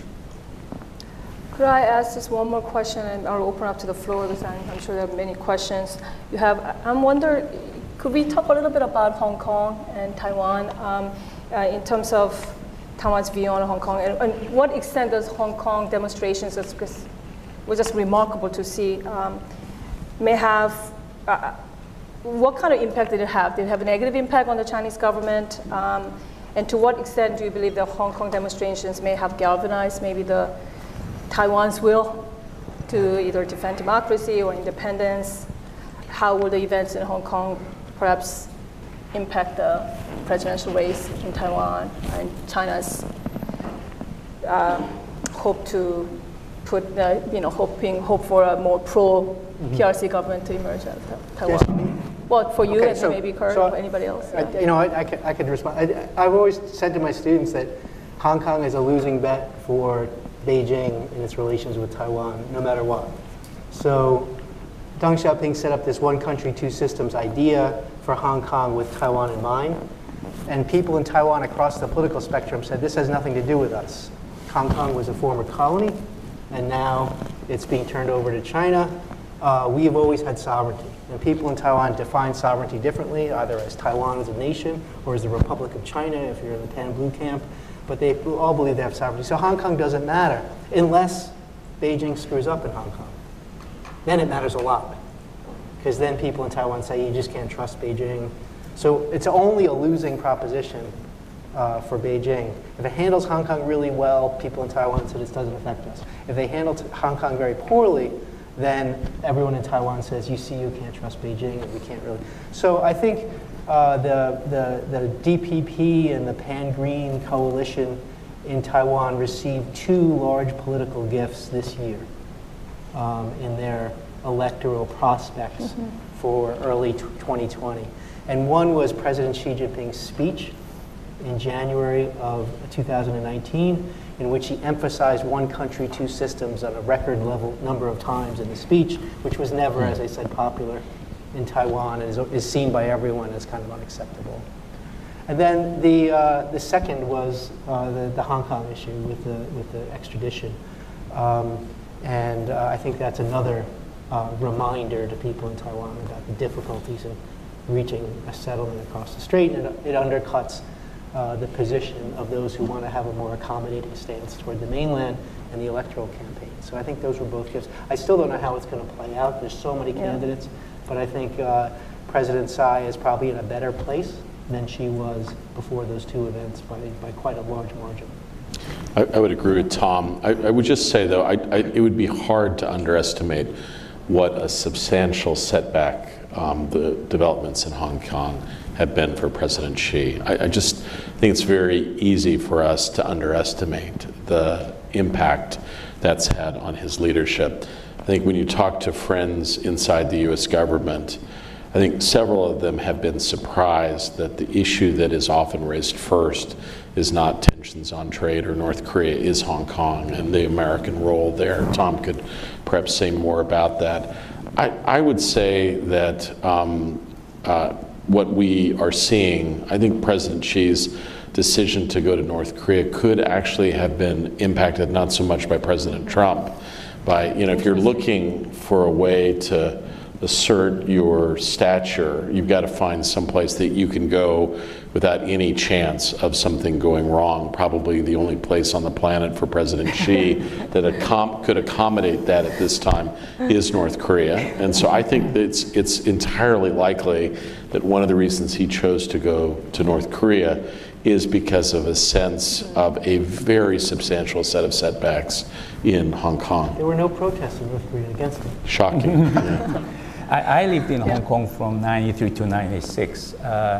Back then, I think many Hong Kong people had this idea that the Shenzhen, which is a neighboring city on the mainland, would eventually be assimilated into the Hong Kong way of life. And eventually the whole mainland will be assimilated into Hong Kong. But now what is happening is actually the other way around. Hong Kong is being assimilated into the Chinese way of thinking and living. When 20 years ago, the Chinese Hong Kong intellectuals had the conviction that the Chinese government will probably live up to the letter and spirit of the Beijing law. No change for the 50 years. But I think that day has gone.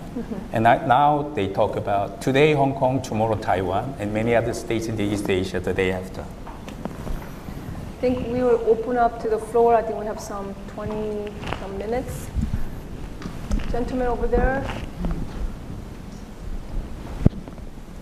Could you please identify yourself A brief question.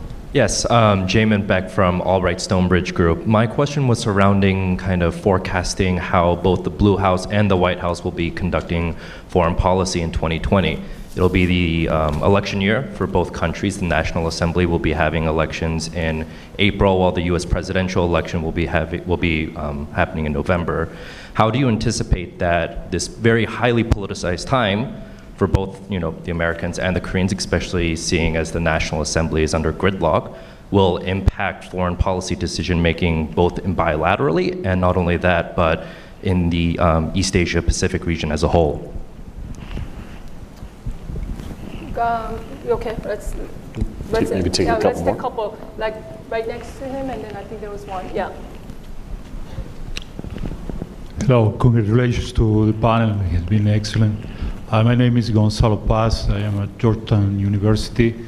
There have been some collaboration between China and Russia in different issues in recent years, but it seems clear to me that this year, in the case of Venezuela and with the recent visit, the meeting of the two presidents, the collaboration between China and Russia has been increased clearly.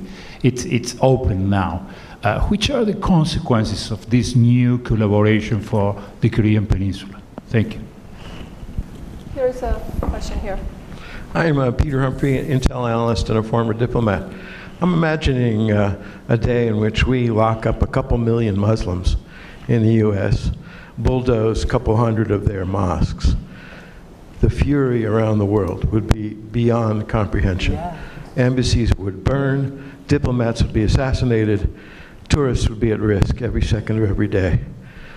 So I'm wondering why China gets a pass. Yeah. And the significance of this is China is creating the next generation of Muslim terrorists. And it's taking way too many lessons from the North Koreans about how to construct these camps and run them. Where's the global outrage? When do we start standing up and saying, no, you don't get to run the affairs of a quarter of mankind. You have lost legitimacy. Why is that so hard for us to realize? So we have three questions: the Blue House, White House election consequences, China-Russia relations impact on the Korean Peninsula, and the last question, global outrage on China. Big questions. Who wants to? Professor Kim hasn't spoken in a while. Professor Kim. Oh, you want to just give him a difficult question? I'll talk about the Uyghurs if you like eventually. Yeah, I don't mind talking about the Uyghurs. Okay, so I just want to add one thing, right? So about the Japan related. Yeah. So it's unrelated to the questions, but the last one is really important thing is always thinking about the bilateral things, the multilateral things, right? So why Japan is really important, the cooperation between Korea and Japan is really important, the multi-bilateral is really important. Otherwise, it's create trilateral relations is really burden to the South Korea and Japan too. Right? So the role of the U.S. is really important. But how to, without burdening the U.S., South Korea, and Japan, right? It is more plural or relationship is much more important. Otherwise, recent Xi's visiting North Korea has created a huge hard blocks that divided into two, right? The Asian vision, I think that's the concern. Go ahead.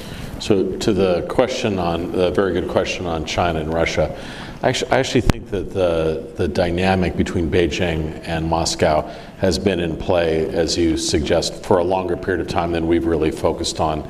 I believe it is more overt now, and I think I'm struck by how little this dynamic both animates our foreign policy, but the foreign policy in the region as well. So, one of the developments that I think we've seen in the last week is a recognition on the Japanese side that the hopes for a breakthrough finally between Japan and Russia is not going to come into being. They're not going to be able to come to terms on the status of the islands. But fundamentally, our interests would be to try to see a better relationship between Japan and Russia, so that the sole line of engagement for Russia is not through China. And the problem here is, in fact, that, frankly, maximalist Japanese desires in negotiations. We should try to find a way forward so that Japan and Russia can find some middle way to work together in the Asia-Pacific region. Ultimately, if the Russia-China relationship forms in such a way that they reinforce each other in different spheres, it's very bad news for the United States more fundamentally. You would think deep down that the anxiety in Russia over China's future would be enough to cause hesitations in Moscow, but it's not the case. The animosity and distrust and fundamental animus towards Washington is so great that it overcomes any concerns about working with China in the immediate and near term. I'll just say something about Russia and China. It's been my impression for a long time that what brings Russia and China together is not balance of power politics. What brings Moscow and Beijing together is their mutual aversion to American regime change diplomacy. Yeah.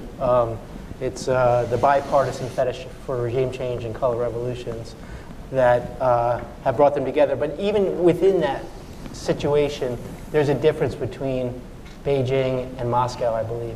So if you look at Venezuela, Beijing and Moscow both said they don't want the United States to intervene politically, militarily, or otherwise. That's traditional sort of bumper sticker diplomacy of both capitals.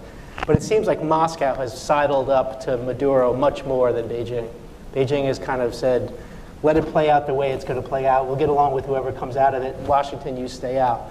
And I think that's really the difference between Moscow and Beijing, is that Moscow's not a peer competitor. There's a RAND report that says Moscow's not a peer competitor of the United States. So it's not a near peer competitor of the United States, but it's revisionist. And in terms of ideology, it's trying to spread authoritarianism. Whereas China is a much stronger competitor of the United States, but it's not actually exporting authoritarianism as an active foreign policy. If that were to change, that would be very significant. And the excellent question about Xinjiang, I was in Malaysia and I raised this question at a meeting in Malaysia. I said, I was sitting in a room with graduate students and scholars, and 7 women in hijab, and I said, why is it that Malaysia hasn't taken a tougher position on what's happening in Xinjiang? It's a mystery to me. And if you look at the Belt and Road Initiative, it goes in all directions through Muslim-majority countries. This ought to be costing China a lot more in its diplomacy than it has, and maybe it will over time. The only country that's really spoken up is Turkey. And my sense is that President Erdogan, he's raised this not so much as a religious freedom issue, but as a Turkish national issue, because the Uyghurs are considered Turkic, right?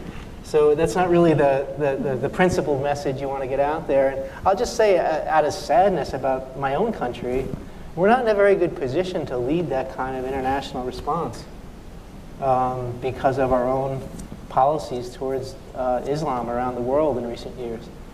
It's unfortunate. We ought to be in a great position to go to capitals, to point out to Beijing that it's going to harm its own relations, that this is no way to solve these problems. I mean, I'm sure we're doing that, but I think we have a lot less leverage in that process than we should because of things like the Muslim ban.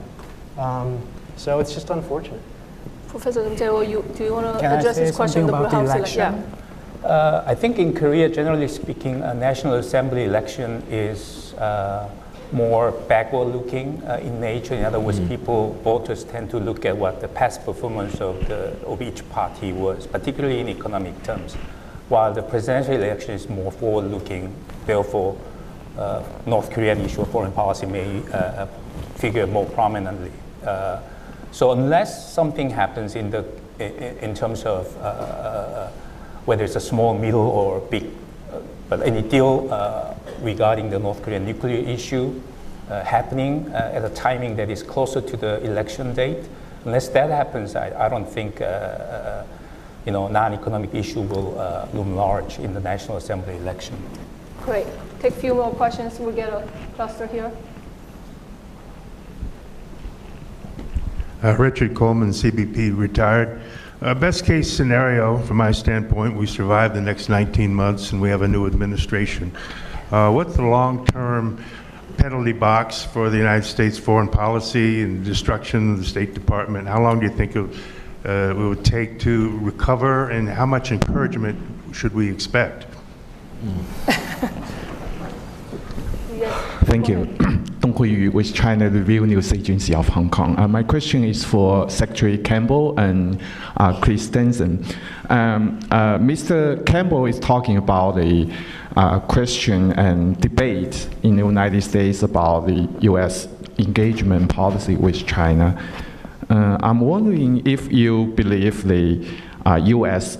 One China policy framework, which is based on 3 communiques and TRA, is being challenged and questioned in the United States. What would be the consequence if it's really changed? Thank you. There's one more right there. Good afternoon. This is Marty Van Dyne with Newsnet News. Approximately an hour ago, the State Department announced that U.S. Special Representative for North Korea, Stephen Biegun, I hope I'm pronouncing that correctly, will travel to Seoul June 27th through 30th and meet with Republic of Korea officials before joining Secretary Pompeo for the President's visit to Seoul. This seems to be an add-on to the initial group of folks, I guess, that were scheduled to go there. And I will be happy to listen to anyone's comment on what they think this might be added on here for and what it either foresees or doesn't. Thank you. Okay, we have the 3 questions: the consequences of the Trump presidency on foreign policy, One China policy, whether it's being challenged, and then Steve Biegun joining the team. Yes. I'll start with the first good question, and everyone's going to have a different view on this, but I think there are some very hard lessons ahead for the United States. This would be my view. The first would be that you look at a succession of reasonable bipartisan administrations, Democrat and Republican, and you look at the status of certain kinds of negotiations. And then you look at President Trump, and you have found that in a lot of circumstances, countries have put more on the table than we would have anticipated, particularly China, but other countries would also be in that case.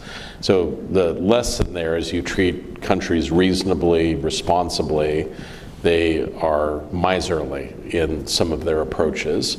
You act difficult and unreasonably, and at least in the short term, there can be potential positive outcomes on the trade front in particular. I think that's a bad lesson, but I think it is a lesson that some would take. I think the other issue is, I think the idea that you see, particularly among some of my Democratic colleagues, is that if a Democratic leader is elected, that there would be some outpouring of gratitude and relief.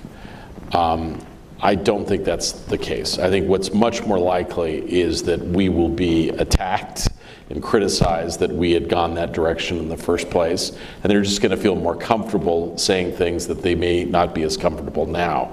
They will count on the reasonableness of a new administration so that they will be able to exert their displeasure more assertively. And I think that's going to be tough for a new administration that would want oh, thank God you're back. There may be a little of that, but not nearly as much as we think. And I do believe that there are going to be elements of Trumpism that will continue. And I take no pleasure in that. And I think it's going to be difficult, but I think he's had a much more profound impact on America's role in the world than we realize now. And I think there will be a deep, fundamental rethinking of how you link up what the middle class wants in the world to what a new administration does.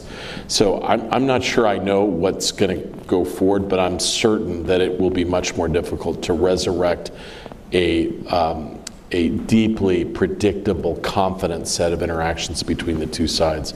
And to the question about One China policy, I think the questions are much more fundamental about U.S. relations with China about technology policy, about trade, as Tom and others have suggested.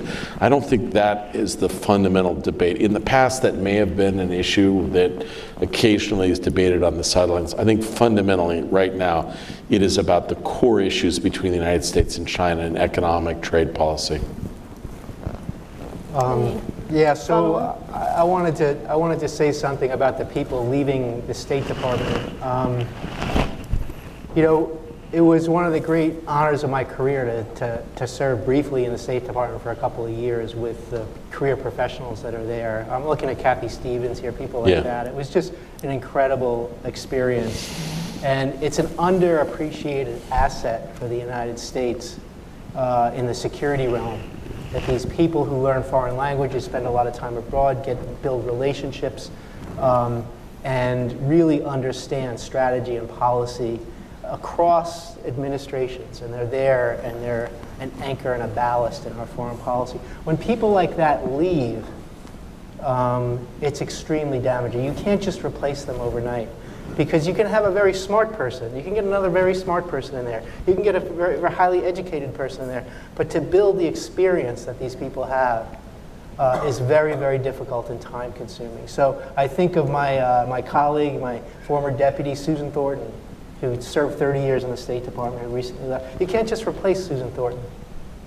Right? She speaks Russian, Chinese. She spent all this time around the world. She gets it, right? So when she leaves, it's a big damage. And we spend a lot of time thinking about the military and not enough about the Foreign Service. On the One China policy, I just say, you know, I don't want to go into a pedantic lecture about the One China policy versus the One China principle. But the U.S. One China policy is not the same thing as China's One China principle. And it's not the same thing in a very important way, is that it's very flexible, the U.S. One China policy. Different things can be emphasized and be consistent with the One China policy.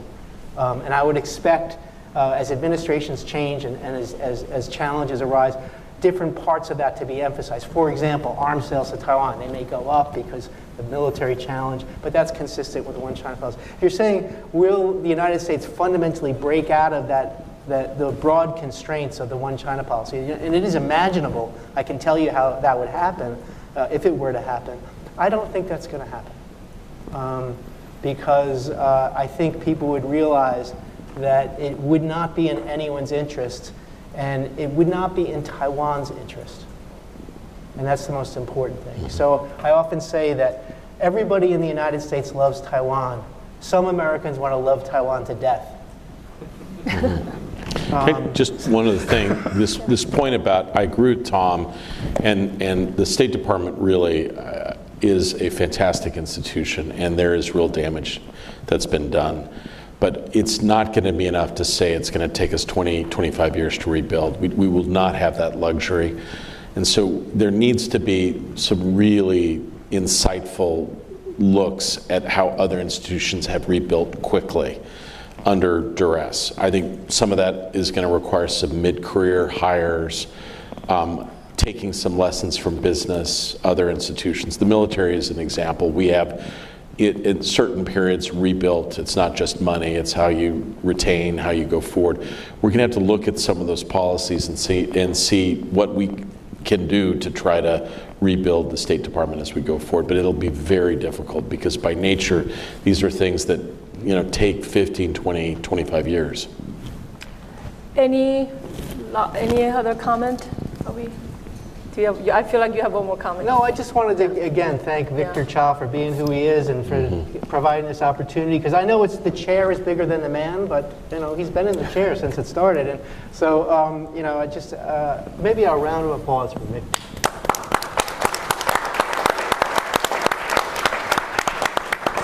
So I think we are about to go and celebrate and have a reception. So I want you to join me thanking the panel for this excellent discussion on the region. Thank you. That's good, Tom. Thank you, Dr. Terry. Before we dismiss you to our celebration, we have a few closing remarks.